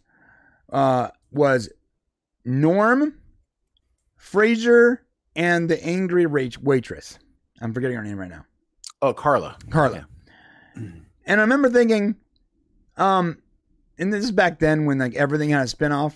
And I was like, well, I wonder what they're gonna are they gonna spin off the show? I'm like, well, they can't spin off Norm because he just sits in a bar stool all day long, and that would just be Cheers Part 2. they can't spin off the waitress because she works at Cheers. And I remember thinking before it even came out, oh, we need a Frasier show. That'd be perfect. And then what do we get? Is that what you thought? I remember thinking that. Really? Frasier was my favorite character in Cheers. Everyone's favorite character was the main character, but not for me. It was Frasier. I loved him. Also, I thought his super mean wife was super hot. Oh yeah, yeah. Well, he didn't bring her into the Frasier TV show, which I thought was interesting. No, he didn't. Because they needed to give him a new life to lead. Otherwise, he would have just been a cucked beta man the rest of his life. Right. No, you're right. So yeah, of course, Frasier Crane was a character, not my favorite character on Cheers, but the least bit. I actually didn't really like the character that much. As the seasons went on, after Diane on Cheers, he got to be pretty interesting, but still, it wasn't that great. So when they did a Frasier spinoff, I wasn't that excited initially, but I did read his book back in the day. That's what we used to do. We used to actually read people's books. He came out with a book, and I learned that Kelsey Grammer is nothing like Dr. Frasier Crane. He's a guy who likes riding motorcycles and doing cool shit, unlike Dr. Frasier Crane. No, yeah, he's like literally the opposite of what his character is. Yeah, he was a major drug addict. He got down in the 80s like everybody else, like that 1987. Maybe it's the same person, but didn't he crash a DeLorean high on cocaine? Not a DeLorean. I think it was a motorcycle, I thought. I remember reading something about him and thinking that is the most 80s thing I've ever heard in my life. Crashing a DeLorean while on coke. Yeah. That's it. That would be the ultimate 80s thing to do. So, of course, the original Frasier series ran for many seasons. It was maybe not quite as popular as Cheers, but close, and explored the whole Frasier Crane family with his brother and his father, of course, who was opposites of the brothers, and Dr. Frasier Crane. It went for a long time. Right. So we open up in 2023. They've decided to bring Frasier back. And at first I was skeptical. I'm like, I don't know about this, but it's coming out. It's fresh. It's new. And our fans want to know whether or not they should watch it. So here's what I'll tell you. If you were a fan of the original, this is the original cast, by the way, original cast, none of the original cast members are back. None of them. Perry Gilpin, you see there on the far left, she is back for one episode this season. In the new season, it'll just be a cameo. She's not going to be a regular member of the cast. The only regular member of the cast is Kelsey Grammer. Right. It's a bummer that Daphne's not back, right? Because she is attractive. She's not. She is still alive. She had a whole thing with Niles. Remember, they had a whole thing together. And if you at the end of Frasier ends up actually, marrying a woman named Charlotte or going off to be with a woman named Charlotte. He ends up moving to Chicago. So this show opens up with in a Boston airport, back in Cheers land, right, where he meets up with his friend Alan Cornwall, and he's coming from his father's funeral. So his father's passed away. We meet his nephew David, who it hasn't been confirmed for me, but I believe it's Niles' son, which is one of the characters. Right. And if you're holding out hope that Niles will return, he will not. The actor made it very clear that he's not coming back. He did his thing. Yeah, he's done with it. He's done. And so this character, David, his son, kind of takes up that kind of screw up role that Niles played, even to another level, I would say. It's almost too screw-uppy. Right. So Frasier had gone to Chicago. He ended up on a TV talk show. So he left the radio, ended up becoming a TV talk show, kind of like Maury Povich or one of those guys, but probably better. He wants to see his son, Freddie. So, of course, Freddie was born on Cheers all those years ago. So you had, and we didn't really see him I don't believe we saw him in the Frasier show. We never saw him in the Frasier show. But he's here, and he's all grown up. And guess what? Freddie is just like his grandpa. Nothing like his father or his uncle. Not the hoity-toity, interesting types. He's a firefighter, and he doesn't want to go to Harvard and all those kind of things. I've never fully understood why Niles and Frasier had English accents, but their father did not. No, they didn't have English accents.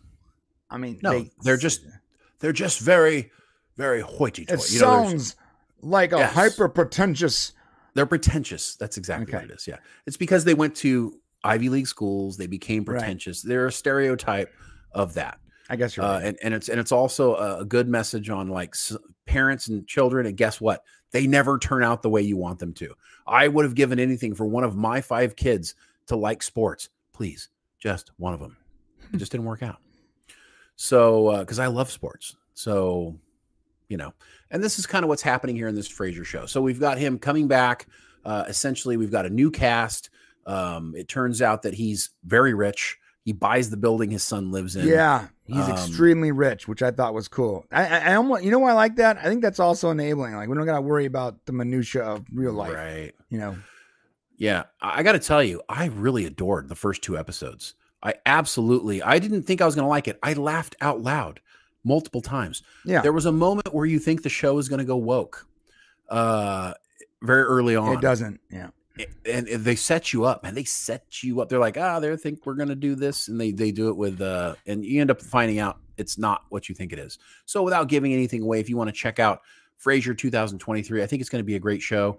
We need a new good sitcom. It's been too long. Yeah. It's got a laugh track. I have 2 criticisms though. Go ahead.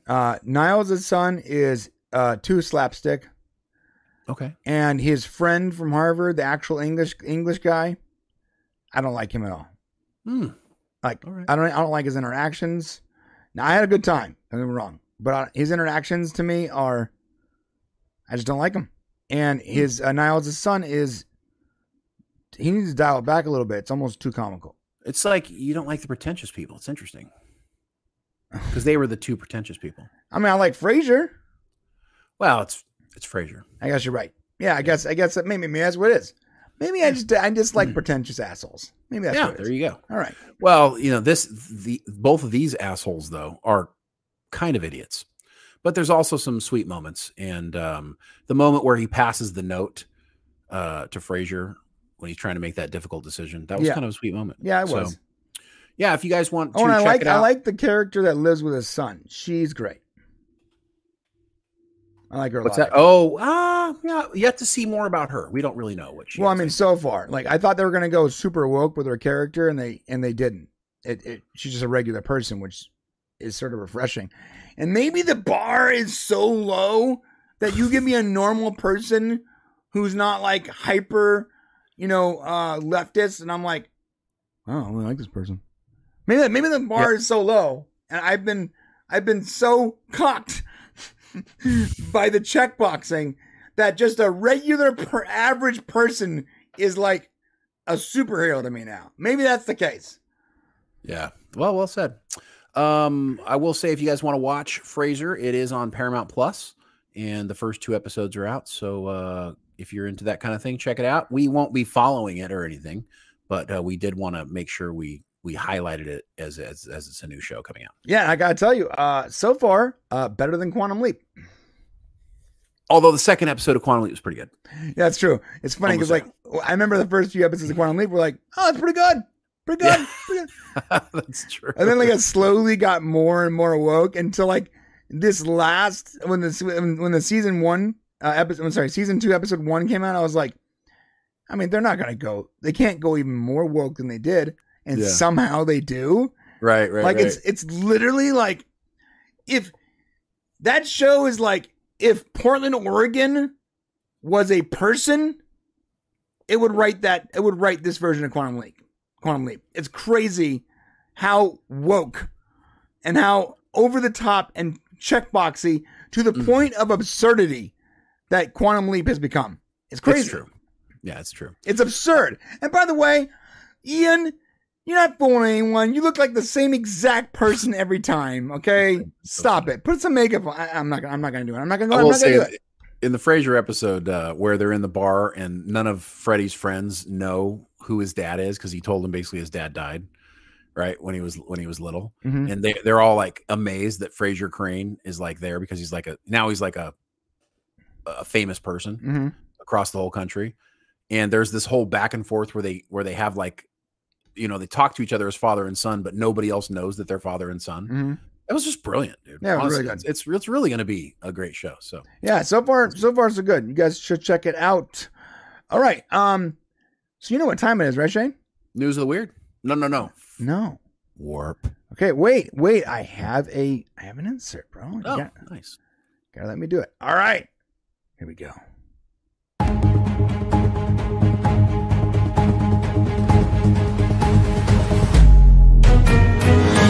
Warp Factor News.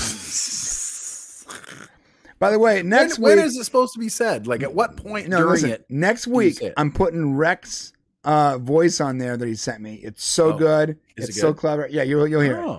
I can't wait to hear it. I can't hear it. Yes. Well, welcome to Warp Factor News, my friends. This is when we talk about all things Star Trek. Let's say you've been here for a while and you're like, wow, these guys are like 2.5 hours into their show and they haven't talked about Star Trek. I thought this was a Star Trek channel. We're not a Star Trek channel. We're not a Star Trek. We're not. It seems like that. But. We're an entertainment channel, I suppose. But I'll tell you this: we adore Star Trek. So because we both like Star Trek so much, and there's not a lot of things that Shane and I both love as equally. He likes period pieces about historical figures. I like superheroes in the future. We're literally the opposite side, right? So we've done a lot of Star Trek stuff. And yeah, even our main channel is like a lot of Star Trek stuff because we both like that, but we're not a Star Trek channel. So we will always have Star Trek news on here, aka Warp Factor News. When it's available. Right. But yeah, we're not going to hang our hat on it and become, Popcast Trek or whatever, That's why That's why there's no Star Trek logo in our channel name or whatever, Starcast with Shane and Brian. The Starcast with Shane and Brian. We're going to talk, but we do have some good Star Trek news because we did have the New York Comic-Con pop, and while we were secretly waiting for Stargate news, which never came. I'm sorry. Can I just deviate real quick? Oh, okay. Why not? What the actual bleep? Look, you think it was just us that thought there would be Stargate news? No. There was a whole live stream set up for it. Yeah, there was an entire live stream set up by 4 other channels, including the companion that we're friends with, and Darren. We're friends with all those guys. They set up a huge live stream with actors and like a whole thing. No. It was just with... It was just with the Crow Creator. It was just with... Oh, okay. I thought there was actors there too. No, just Brad Wright. I'm seeing clips. Whatever. They had a whole stream set up, a whole plan with like 4 participating channels because they also thought there was going to be some Stargate news. It wasn't just us. Like, you think it's a coincidence that their live stream started the same exact time the announcement would have happened? Come on. That is odd. Yeah. I would have probably run it an hour later but that's fine. Just to be safe. I mean, here's the deal. We thought. Now, I actually paid, which is even more fucking infuriating because I don't live in New York. I couldn't go to New York Comic-Con. So I had to pay Poppers to see the unadulterated, uncensored live stream. And it was like $6 or whatever. And I paid for it. Oh, that hurt. It burns. Can I share with them the news? Yeah, what was the news? Amazon, this out now from Amazon, coming soon to you on Amazon. You guys can't wait. It's coming. Here it is. It's going to be wait and see. Dude, they were like, they didn't put out anything. Even the announcer, he even teases. He's like, we're going to have fan favorites, new projects, past, future, science fiction. It's all coming. And you're like, right. All right. What is it? And they're like, now, first, let's talk about Wheel of Time Season 2 for an hour. Right. Yeah, with these random, with like some like costume designers. And then we're going to talk about The Boys cartoon for another hour. At this point, I'm on like hour 2. I'm like, yo, I'm getting worried here. Yeah, right. Like, how long can this stream go? And they're like, all right, and now let's talk about this upcoming podcast series. And you're like, wait, wait, why the F are we talking about podcasts? What just happened? And like, well, that was it. Are you guys excited? I'm like, no, motherfucker, I'm not excited. You talked about 3 things. None of those things are future. None of those things are fan favorites. Or nothing. None of your teas. None of your press release. None of it was paid off whatsoever. I don't know a single person that came up on that stage, and I don't care about a single thing they're doing. And I certainly don't care about some chick named Carly doing The Boys podcast series. What the actual F? What are you doing? But they got your $6, and man. I paid for it. They got your $6. That's for darn sure. Oh my God. I was livid, bro. Oh, all right. So anyways, but there was some news. I mean, there was other, New York Comic Con wasn't a complete and total loss because we got a Star Trek panel. We did. With franchise boss Alex Kurtzman. Oh yeah. So Star Trek Legacy, right? He was able to give us some updates on Star Trek. Oh, not Star Trek Legacy. Wait, what? Not Star Trek Legacy. No? Sorry. Huh? Sorry. They don't want to talk about that one. What? Although we are going to get to Star Trek Legacy. He didn't talk about that. We are going to get to it because some people have been putting out some information, behind the scenes rumors. And we actually got some insider info from somebody super close to the situation. And we'll be able to kind of clear that up for people who were like wondering if some of these other channels were right about Legacy. But we'll get back to that here in a second. So first off, the thing that was interesting is that Alex Kurtzman said, look, we are still doing Starfleet Academy. And we are still doing Star Trek 4 movie, right? Yeah. Yeah. The thing By the way, yeah, go ahead. I don't believe you. Well, and there's going to be a Section 31 movie. Yeah. Sorry, Alex. I don't effing believe you. I don't believe there will be a Star Trek 4. I think that before there's a Star Trek 4, the entire thing will be rebooted again. I do believe there'll be a Star Trek Academy, though, Starfleet Academy. But I don't believe there'll be a Section 31. I don't think Giorgio is coming back. I think she's gone. And I 100% don't believe for a second that there will actually be a Star Trek 4. Don't believe it. So, yeah, I mean, okay, well, that's fair. I mean, considering that they've really given us no reason to trust what they're saying. Zero reason, right. But per Collider's Maggie Lovett, who was in attendance at New York Comic Con panel, the series, Starfleet Academy, will be funny. Hold on a second. Wait, I do believe that because it's disappointing. Let's just hang on that for a second. Starfleet Academy will be funny. Yeah. The lighter tone of the show will no doubt benefit from having Lower Decks star Tawny Newsome in the writer's room. Look, I like Lower Decks. I like Tawny Newsome, and it's fine for Lower Decks, but it's not fine. Star Trek is not a comedy. Yes, and that is the problem. Star Trek now, but what happened was Strange New Worlds had season 2, which had this like comedic element. Dancing Klingons happened. Dancing Klingons. Dancing singing, Klingons. And people, I'm not necessarily saying longtime Star Trek fans, but people reacted okay to it. They kind of got good feedback. And now Lower Decks, of course, is always doing what it's always doing, and it's a funny show. It's a comedic show. I like Lower Decks a lot, by the way, but I like it the same way I like Rick and Morty. It's not, for me, it's not like I like it because it's Star Trek. I like it because it has Star Trek elements and it has the humor I like, but I wouldn't watch it like for canonical value. Well, apparently the studio heads don't know the freaking difference. So they have now figured that, people want funny Star Trek. So get ready, guys. Get ready for Star Trek Starfleet Academy SNL. I don't know what it's going to be, but it's probably going to be funny. It's going to have maybe a laugh track. I don't know what it's going to have. Oh my God. If it has a laugh track, wouldn't that be hilarious? That would be absolutely hilarious. Imagine, just think about this. First off, imagine, the glee on the faces of a lot of these YouTubers that now just despise everything Star Trek. And imagine the dancing around that some of these, literally all they do is Star Trek channels. They will have to somehow justify a laugh track with a straight face. I want there to be a laugh track. so I can go watch Trek culture and see OnlyFans guy over there trying to justify a laugh track and fart jokes. I want to see that. Interesting. Well, the new series will follow Academy students as they discover who they are, making mistakes along the way, which will be hilarious mistakes. Somebody loses their arm. Oh my gosh! Can you believe that person was transported over there and they didn't have their arms? Oh my god!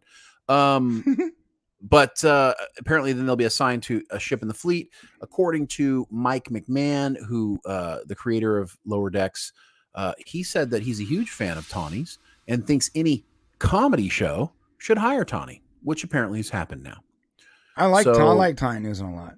I'm not saying anything against Tawny, but if she's writing comedy for Star Trek, then that's not what Star Trek is about. No, it's not. It's not. Star Trek is not comedy. I mean, not canonical Star Trek. Brain want to blow up.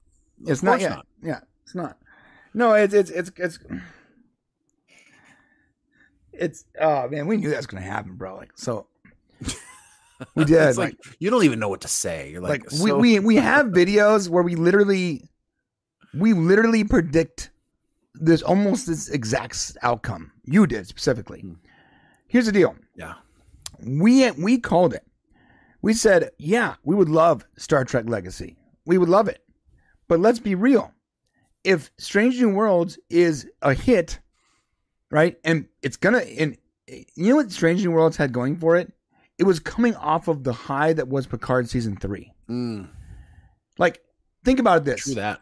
It would Strange New World season 2 had been as well received had it not come out on the upswing of Picard season 3. I don't think so. Number one.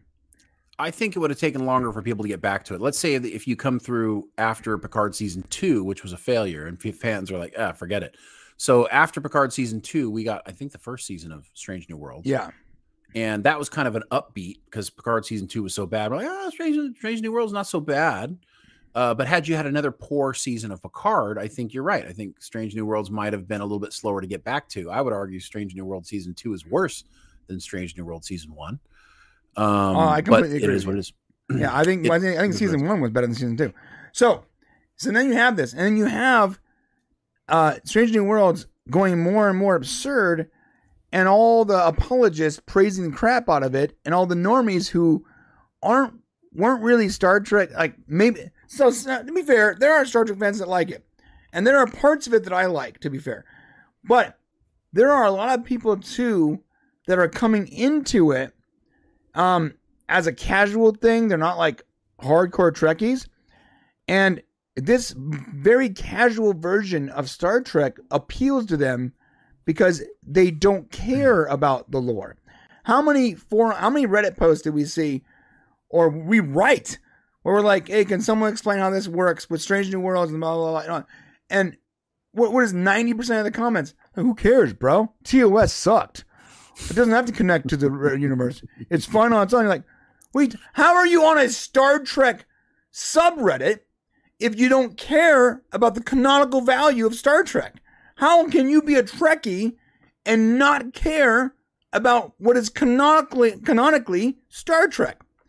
So you have a lot of those people who were always casual fans of Star Trek, and now there's a casual version of Star Trek that they can latch on to. So it gets popular, upswing of Picard season 3, right? It gets an upswing of viewers, and the sillier the better. And so now all this does, and you've said it in our video, it just fuels the fire for the Starfleet Academy that Alex Kurtzman has been trying to make since Brian Fuller hired him. True. Yeah. Well said. Well, what do you do, man? We can't say. No, I'm not gonna say it. I mean, here's the thing. I was about to say something wrong. I'm not gonna say it. I'm not gonna be mean. It's just a mess, man. It's just a mess. And I'll be critical, but I won't be mean. That's my I don't want to be mean, but I do want to be critical. And I'll say this right now: I don't want to see a canonical version of Star Trek that is a slapstick comedy. That sounds so stupid to me. And you know what? I think, I'm gonna blame Orville a little bit too, because Orville was so good and it started off as like this hyper comedy, I bet you Kurtzman is like, yo, we could do a version of the Orville. I bet you the Orville is in that same mix with them. Like, well, we could do like an Orville thing. But they're not going to capture the same fire, the lightning that the Orville captured. The Orville had heart, a command structure. Mm-hmm. Like, you cannot mix modern Trek with the Orville and come out on top, because the Orville was legacy Trek with more comedy. Well, it was Family Guy in space to start. It started off that way. It had a heart of Star Trek. I mean, we knew what we were walking into expecting it, and then it grew into something else, and instead of what's happening here is there's this debasing of Star Trek. There's this pandering to what they think audiences want to see. Oh, people liked Orville. They want to see funny Star Trek. No. That's not what it's about. Orville was not just funny. It had heart. Well, and it's also cheaper to make. Let's be real. Yeah, sure. So, which Paramount is struggling with money. So that's part of the issue. But I will say that... hey, pay Kurtzman less, dude. $37 million a year is a lot of money. I'm just saying. I mean, Kurtzman did say... So he doubled down. He said the Section 31 movie is still in development. And they're still working on Star Trek 4. And that it's coming. I believe that the Section 31 movie is in development. I do not believe... I'm sorry. I don't think it's going to happen. I think they're trying to make it happen, but I don't think it's going to happen. But I don't believe for a second that Star Trek 4 isn't any farther than it was a year and a half ago when we made the Cursed video. Oh. Because the same writer's attached to it, and he's in the middle of writing Fantastic Four. No, he's not there no more. It was the director. Shackman's not there? Matt Shackman. He's not writing it. He was directing it. Oh, I'm sorry. So, directing it. So what? Yeah. So who's directing now? They don't have nobody. There's nobody attached to it. Okay. So come on. All right. I mean, it's going to happen because it's probably a moneymaker if they can get Chris Pine to do something. They just have to figure out how to make it work. And right now, Paramount's not good. They need a partner. They need a partner and they need $300 million. And they need to get the entire cast back. I don't think they need that much money to make. I don't think they need to make a $300 million movie. But isn't Chris Pine even more popular now than he was during 2009? Yeah, but he's not going to make $100 million. But he's going to make more money than he made in the first 3 movies. Probably not. No. And yeah, he will. And so what? He'll take less to make a Star Trek movie. No, he's not. He's not more. Zoe Saldana. I mean, no, but he'll make less than when they've cooled off, bro. Less than a Marvel movie, but more than he. Okay, maybe. I mean, but they've cooled off. All right. What have they made lately? That's I didn't know her name in 2009, and I know her name now. Well, 2009, yeah. Well, she was still coming up in 2009, but she hadn't done Guardians yet, So, anyways, but the one thing that Alex Kurtzman did not talk about was Star Trek Legacy. Not at all. That lacking of talking about Star Trek Legacy has left fans, YouTubers, and different people to fill the void with their own information. Yep. Which the rumors have been flying, and we want to just while multiple people have been putting on different things. One thing that came out was something from Midnight's Edge, friends of ours, and also great YouTube channel. They put out some information that they got from some of their insiders that actually had us a bit concerned. They were reporting that they had heard that Star Trek Legacy was going to move forward, but that Paramount Plus was looking for a partner for it to go somewhere else, perhaps Netflix or another channel, and it was going to move forward without Terry Matalas. And as soon as we hear things like without Terry Matalas, so that gets us like freaked out. Yeah. So then the guys that made the Terry Trek hats. You think we might be a little concerned, right? Yeah. Well, the guy who made Picard season 3, the best Star Trek in a long time. Yeah. So of course we were concerned. So we started doing our own digging and talking to people very close to the situation, super close, inside the door kind of people. And what we can tell you is that that information was said is absolutely not the case. So whatever they're hearing, and I'm sure they're hearing it from sources who are hearing it from somebody, what we can tell you is our sources who are super close to the situation, who would know exactly what's going on with it, but are basically saying that nothing is happening with Star Trek Legacy right now, but it is not off the books. It's something they still want to do. There's no commitment to it, but the idea that they would go forward right now without Terry is ludicrous. Essentially, is not the case. Yeah, there's things in place that wouldn't even allow that unless Terry didn't want to do it. So, like what? I don't know how much I can say, and I'm worried about talking. I don't want to get us in trouble because you've made it very clear that we can't say certain things. Yeah. So right now, Terry's doing some other stuff, but he's not locked into something where he still couldn't do Legacy. I know it's been reported that perhaps he's doing something else, like a Disney show that he did do the pilot for. That's already done. Yeah. Yeah. So, but he's not locked in anything that would keep him from doing Star Trek Legacy. We still firmly believe there's some sort of handshake deal in place where if they go forward Legacy, he will be involved. It is his number one priority in what he wants to do. Can he write his own ticket to do other things? Absolutely. I think any major studio would want him. But his first love is Star Trek, and he really wants to do Legacy. So I just think Paramount is not in the Legacy business right now. I think they're trying to keep their heads above water. They've already pitched these other shows that they have to do first. And you're probably going to see in a year or so them to figure out where they are financially and whether or not they can do a Legacy show. If they decide to take it outside of Paramount Plus, Terry would go with it. So yeah, but just so you know, that would be a mentally challenged decision. Well, I mean, partnering with somebody else unless someone else is paying them a lot of money. Like, so let's say Netflix was like, "Let me give you a ton of money to make sure." Okay, that's different. Yes. No, that's what they're talking about. Yeah, so that's exactly what they're talking about. They do know they have a streaming service, right?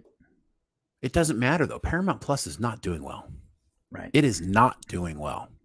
They are running out of money, and there's a reason why these shows aren't staying on their platform. Because it's mismanaged, man. It's so bad. It's so poorly mismanaged. It's crazy. And they don't have a ton of new content, and they're not making great content. They're still making Survivor. Survivor. They're still making it. Well, look at how cheap it is to make a show like Survivor. It's so cheap to make Survivor, yeah. Yeah, I mean, but the reality is it's hard to run a streaming service with all of your content and keep people there without being able to add a whole bunch of things. And Paramount is just on the cusp of not being able to make it work. They put so much money into Star Trek, right? When it came back, that it's making it very hard for them to continue making it this way. This is why you're seeing this peeling back. Netflix paid for the first few seasons of Discovery, right? Yeah, first two. So how much money did they really put into it? They put a lot into it just to have the global release for it. So yeah, could you partner with Netflix to go do Star Trek Legacy if they thought there was enough money into it? And honestly, I know that Netflix could probably use more programming. I have a feeling it would be like a Max or another streaming service that has like stupid amounts of money right now. Do any of them have stupid amounts of money? Well, I mean, like Max, Amazon Max and Apple TV, like they could probably get whatever they want. Amazon and Apple could for sure. So I think Max is pretty well up. Remember, Discovery folded into Max. I know, but that doesn't mean that they're in the green with their money. Warner Brothers is still struggling. They're still, it's not. There's no guarantees. There's not like just a ton of money. Amazon has other ways of making money. Apple has other ways of making money. Their streaming services can take more risk than these other streaming services. That's true. All right. Well, so that's it for the Warp Factor news. Other than if you want to watch the next season of the cartoon, I don't know. Lower Decks. No, not Lower Decks. Oh, Prodigy. You'll be able to do that on Netflix. Yeah, Netflix. Because that's who's picking it up. So perhaps Netflix is the new home of Star Trek. And this might be the last season of Lower Decks. Remember what was it, 14 days ago when we did that other show? Remember that the creator of Lower Decks was like, I don't know, I don't have any deal going on. Anything can happen. Anything could happen. Yeah, I mean, but if it's cheap and people come back and watch it, they'll keep making it. So. Yeah, the biggest problem with these ensemble shows is the cast. Once you get past a certain season mark, remember every season your agents are negotiating more money for the next season. And so these ensemble cast shows get so expensive after 5 seasons that that's why a lot of these streaming services aren't making shows. They aren't making new TV shows that go past that 5-season mark. Because it's so expensive, and they're making less episodes. Because the actors want to negotiate more money every single time. I remember reading that when they did the Doom Patrol series, like they actually made sure that they signed the deals with the actors for 3 seasons because they were trying to avoid the negotiation every season. And now it's biting them in the ass because now they're contracted to make these 3 seasons and people aren't watching it.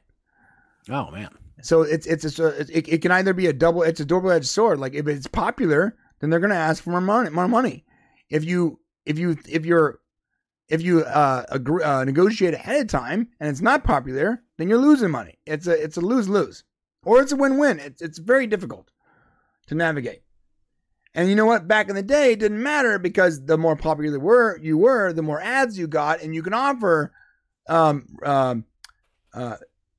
Rachel from Friends $23 million an episode and still come out in the green. You can't do that now. All right. Well, I think that's all we have for Warp Factor News today. So as more information comes on Star Trek, we'll of course keep you guys posted. And yeah. Okay. Anything else, Brian? No, that's it. We have one more segment before we go to the members section. And I'm hoping that we can continue this segment. So after the segment, let us know what you guys think about this. We are trying to find the weirdest possible news story every single week. And when I say weird, I'm like, I want the weirdest confirmed. Like, I don't want weird stories where it's like, Bigfoot, some guy got raped by Bigfoot in the Appalachian Mountains. No. I'm talking about a real confirmed story that is right out of a weird movie. That's what we're looking for every week. And this one, and there'll be a stinger, but not yet. I actually have it, but I forgot to load it because I was busy. Is it News of the Weird? What is it? Come on, bro! Holy crap, dude! Am I getting it wrong? The Weekly Weird. The Weekly Weird. Weekly Weird. I wrote News of the Weird. That's what it was. My bad. All right, so the Weekly Weird. The first thing we're talking about today is landscaping crew mows around an actual dead body, assuming it was a Halloween prop. This actually happened. That's messed up. All right, so the dead body of a North Carolina man was ignored for several days because it was mistaken for a Halloween decoration. Damn.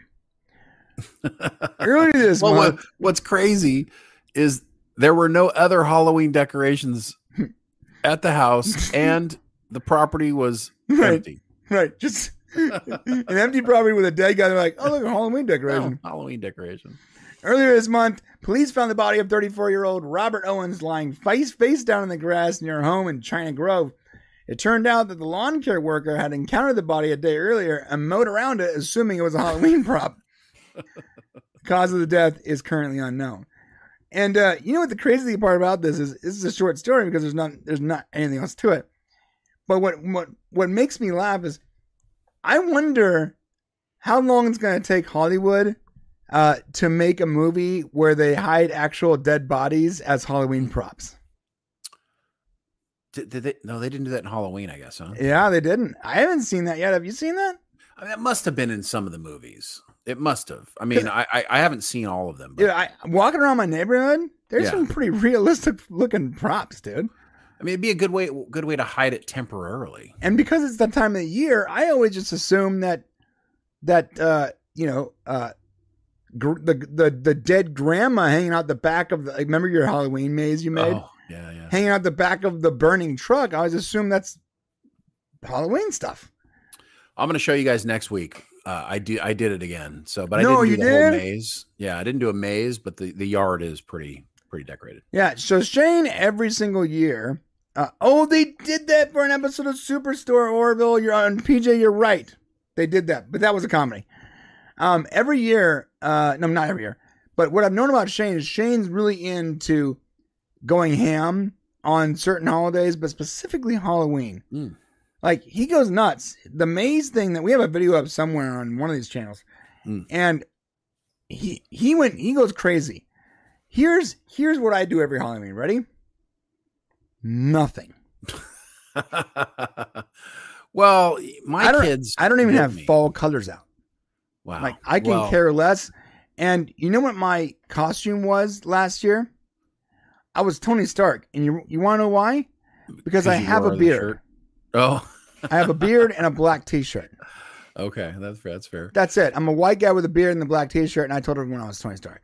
Well, my thing is, like, I feel like I'm a bad parent by not, like. Oh, thanks. Now I'm really a bad parent. No. Your kids may not care, but my kids ask, like, when are we going to decorate for Halloween? Oh, I see. You know, so it's like, if I don't do it, it's like I'm taking away their childhood or something. Dude, it takes me like 2 weeks just to get like the most basic of Christmas lights up. And I'm going to be honest, guys, my Christmas lights from last year are still in the house. Okay. What? Yeah. I just never removed them. And they're like falling off. And now I'm hoping that because it's been so long, maybe I can just get to December and sort of like fix them and reattach them. I really can care less about decorating for any kind of holiday whatsoever. I don't care. I like celebrating holidays, but I don't really care about decorating. My wife does. My wife decorates the house, but she's not really a big Halloween person either. So she'll decorate for Thanksgiving or whatever. No, she doesn't really do that either. For Christmas, she'll decorate. That's about it. Yeah. Pretty much in my household, we pretty much just celebrate Christmas. That's it. Okay, well, that's. By the way, it's my fair. birthday, and I haven't even seen my wife today. So if you think that, I haven't even seen her today. I haven't. If you think it's weird that we only celebrate Christmas, I haven't had a birthday for like 5 years, and the last time I had it was because Shane was in town. So we don't celebrate much of anything around here. Yeah. So there's no video to go with that news of that weird weekly weird, huh? They didn't have any video footage, huh? Let me check. I think if we do the weekly weird, it should be some sort of video. I think there has to be like something. Well, I did think about adding more than just one story, but I don't want it to be like a super long segment. No, just one good weird story, but that has video. Okay, here's one. I thought there was a video. First tonight, a Rowan County family is upset. Okay, here.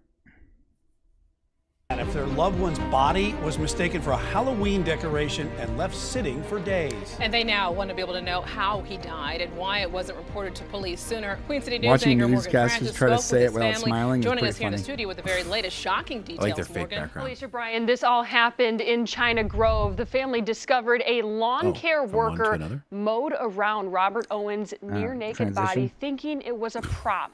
A day later, someone else made the gruesome discovery. You gonna show a picture, guy? Here we go. Don't know There we go. how you can do that.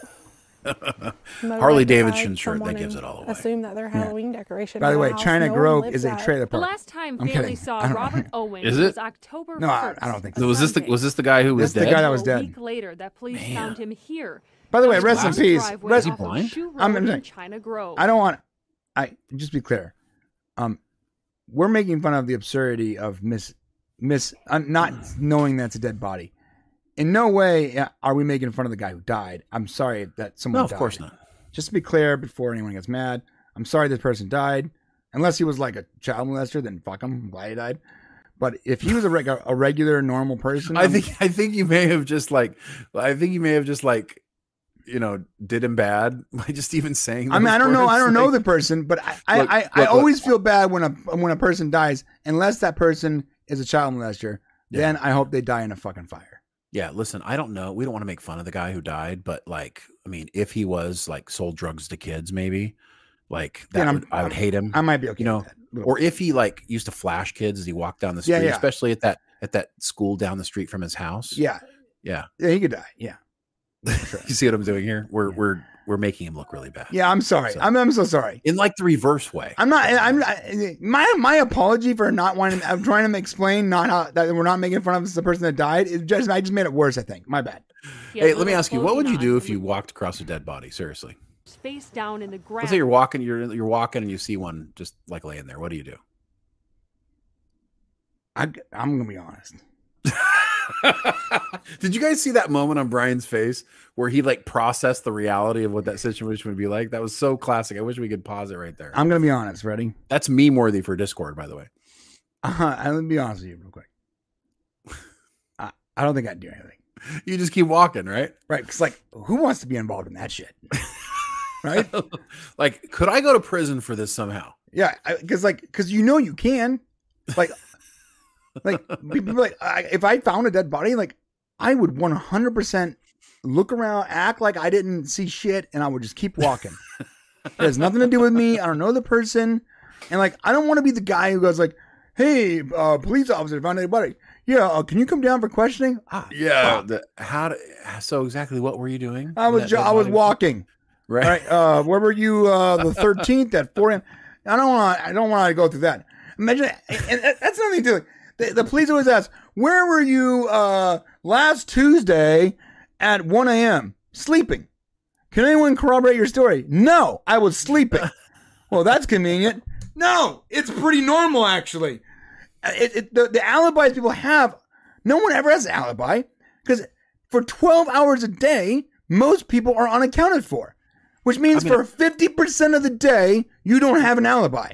Nobody sleeps 12 hours. I pray. No, I'm saying I'm not saying you're sleeping 12 hours, but for half the day, people aren't looking over you, which means, unless you're at a bar somewhere that has security cameras, you're screwed. So the rule of thumb is if you don't know the dead body, just keep going. So, I mean, nothing's going to change. If it's dead, it's already dead. So it's not like I'm not going to go through his pockets or whatever looking for cash. I'm just going to ignore it. Wait, nobody even said that. Where did that come from? Will I do a quick visual scan to see if he has jewelry? Maybe. Oh, really? Maybe. I didn't even think about that. Wait a minute. I might do a visual scan. Is he wearing a ring? Can it be real gold and or silver? If you were in the 1920s, you would have dug those Osage graves up. I gotta be honest, that wasn't the worst thing that happened in the movie. I'm gonna tell you why. Ready? Like, I don't see a point in burying a dead person with valuable things. Yeah, I don't see a point.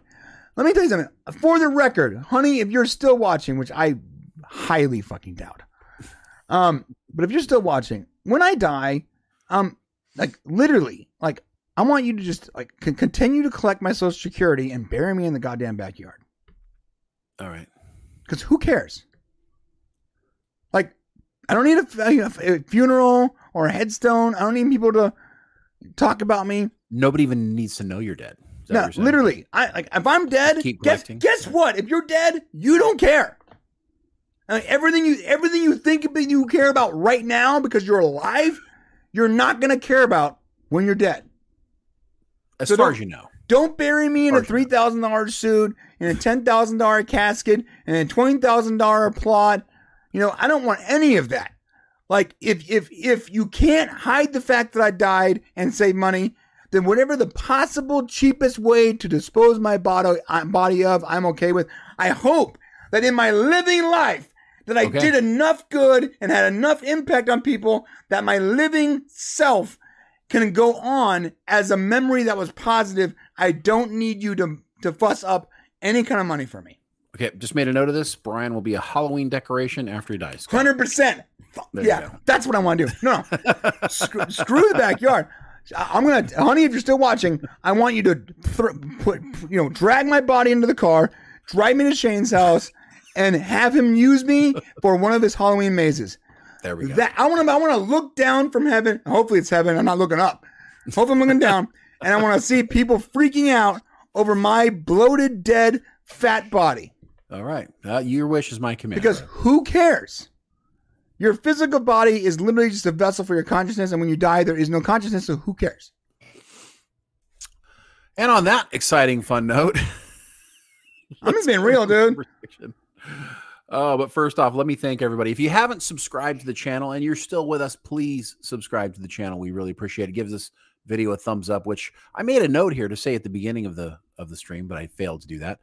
Congratulations to John Burns, our stream hero of the day. He was a master manipulator of those point totals. He really did. And he will be getting the mystery box of mystery podcast pop culture shirts coming to him. Yes. Okay, so does that mean that we are going to the fabled members section? Yes, it's time. Okay.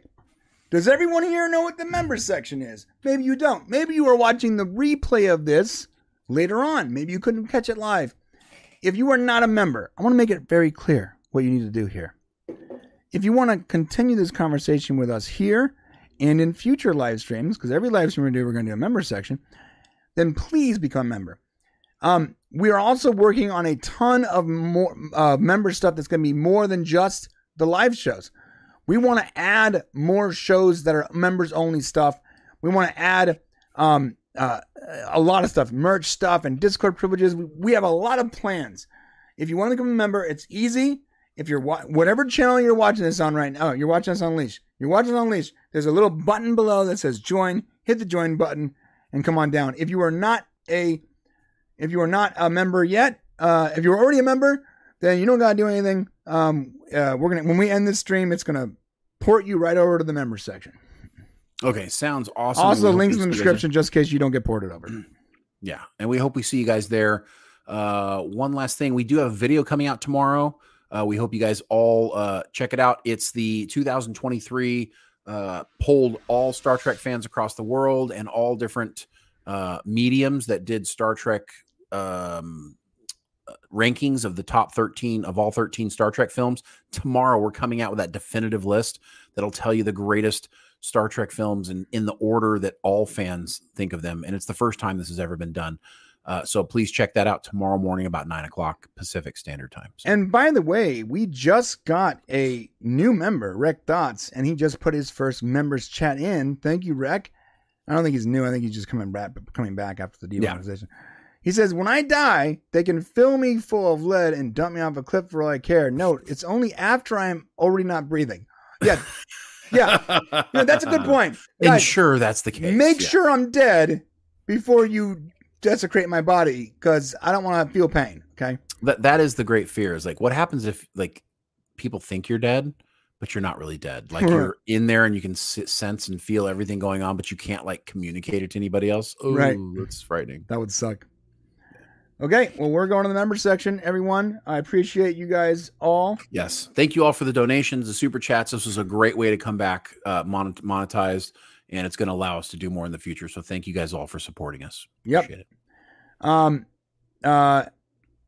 it. So we're already in that member section over there. I'm going to boot up the member section for this channel too. So if you're a member on this channel and not the Prime channel, then just give it a second and you'll see the notification. If not, that's cool. If you're not a member, I never plan on coming. You're just a lurker, and you don't care about being a member. A lurker. That's cool. Yeah. You be a lurker all you want. We love you regardless. Thank you for watching. Thank you, Shane, for being here with me today. I appreciate it. Hey, thank you, brother. I appreciate your intelligent thought process over my cretin of a thought process on Killers of the Flower Moon. We give the full spectrum, brother. We give the full spectrum. We get the highbrow and the lowbrow and everything in between. And that's so now I'm lowbrow. Whatever. Hey, guys. That's not a bad thing. Shane, I appreciate you being here with me today. And I appreciate you guys being here. We're going to the member section. You're awesome. Stay awesome. We'll see you guys next week. Or unless you're a member, then we'll see you in like 3 seconds. Bye, guys.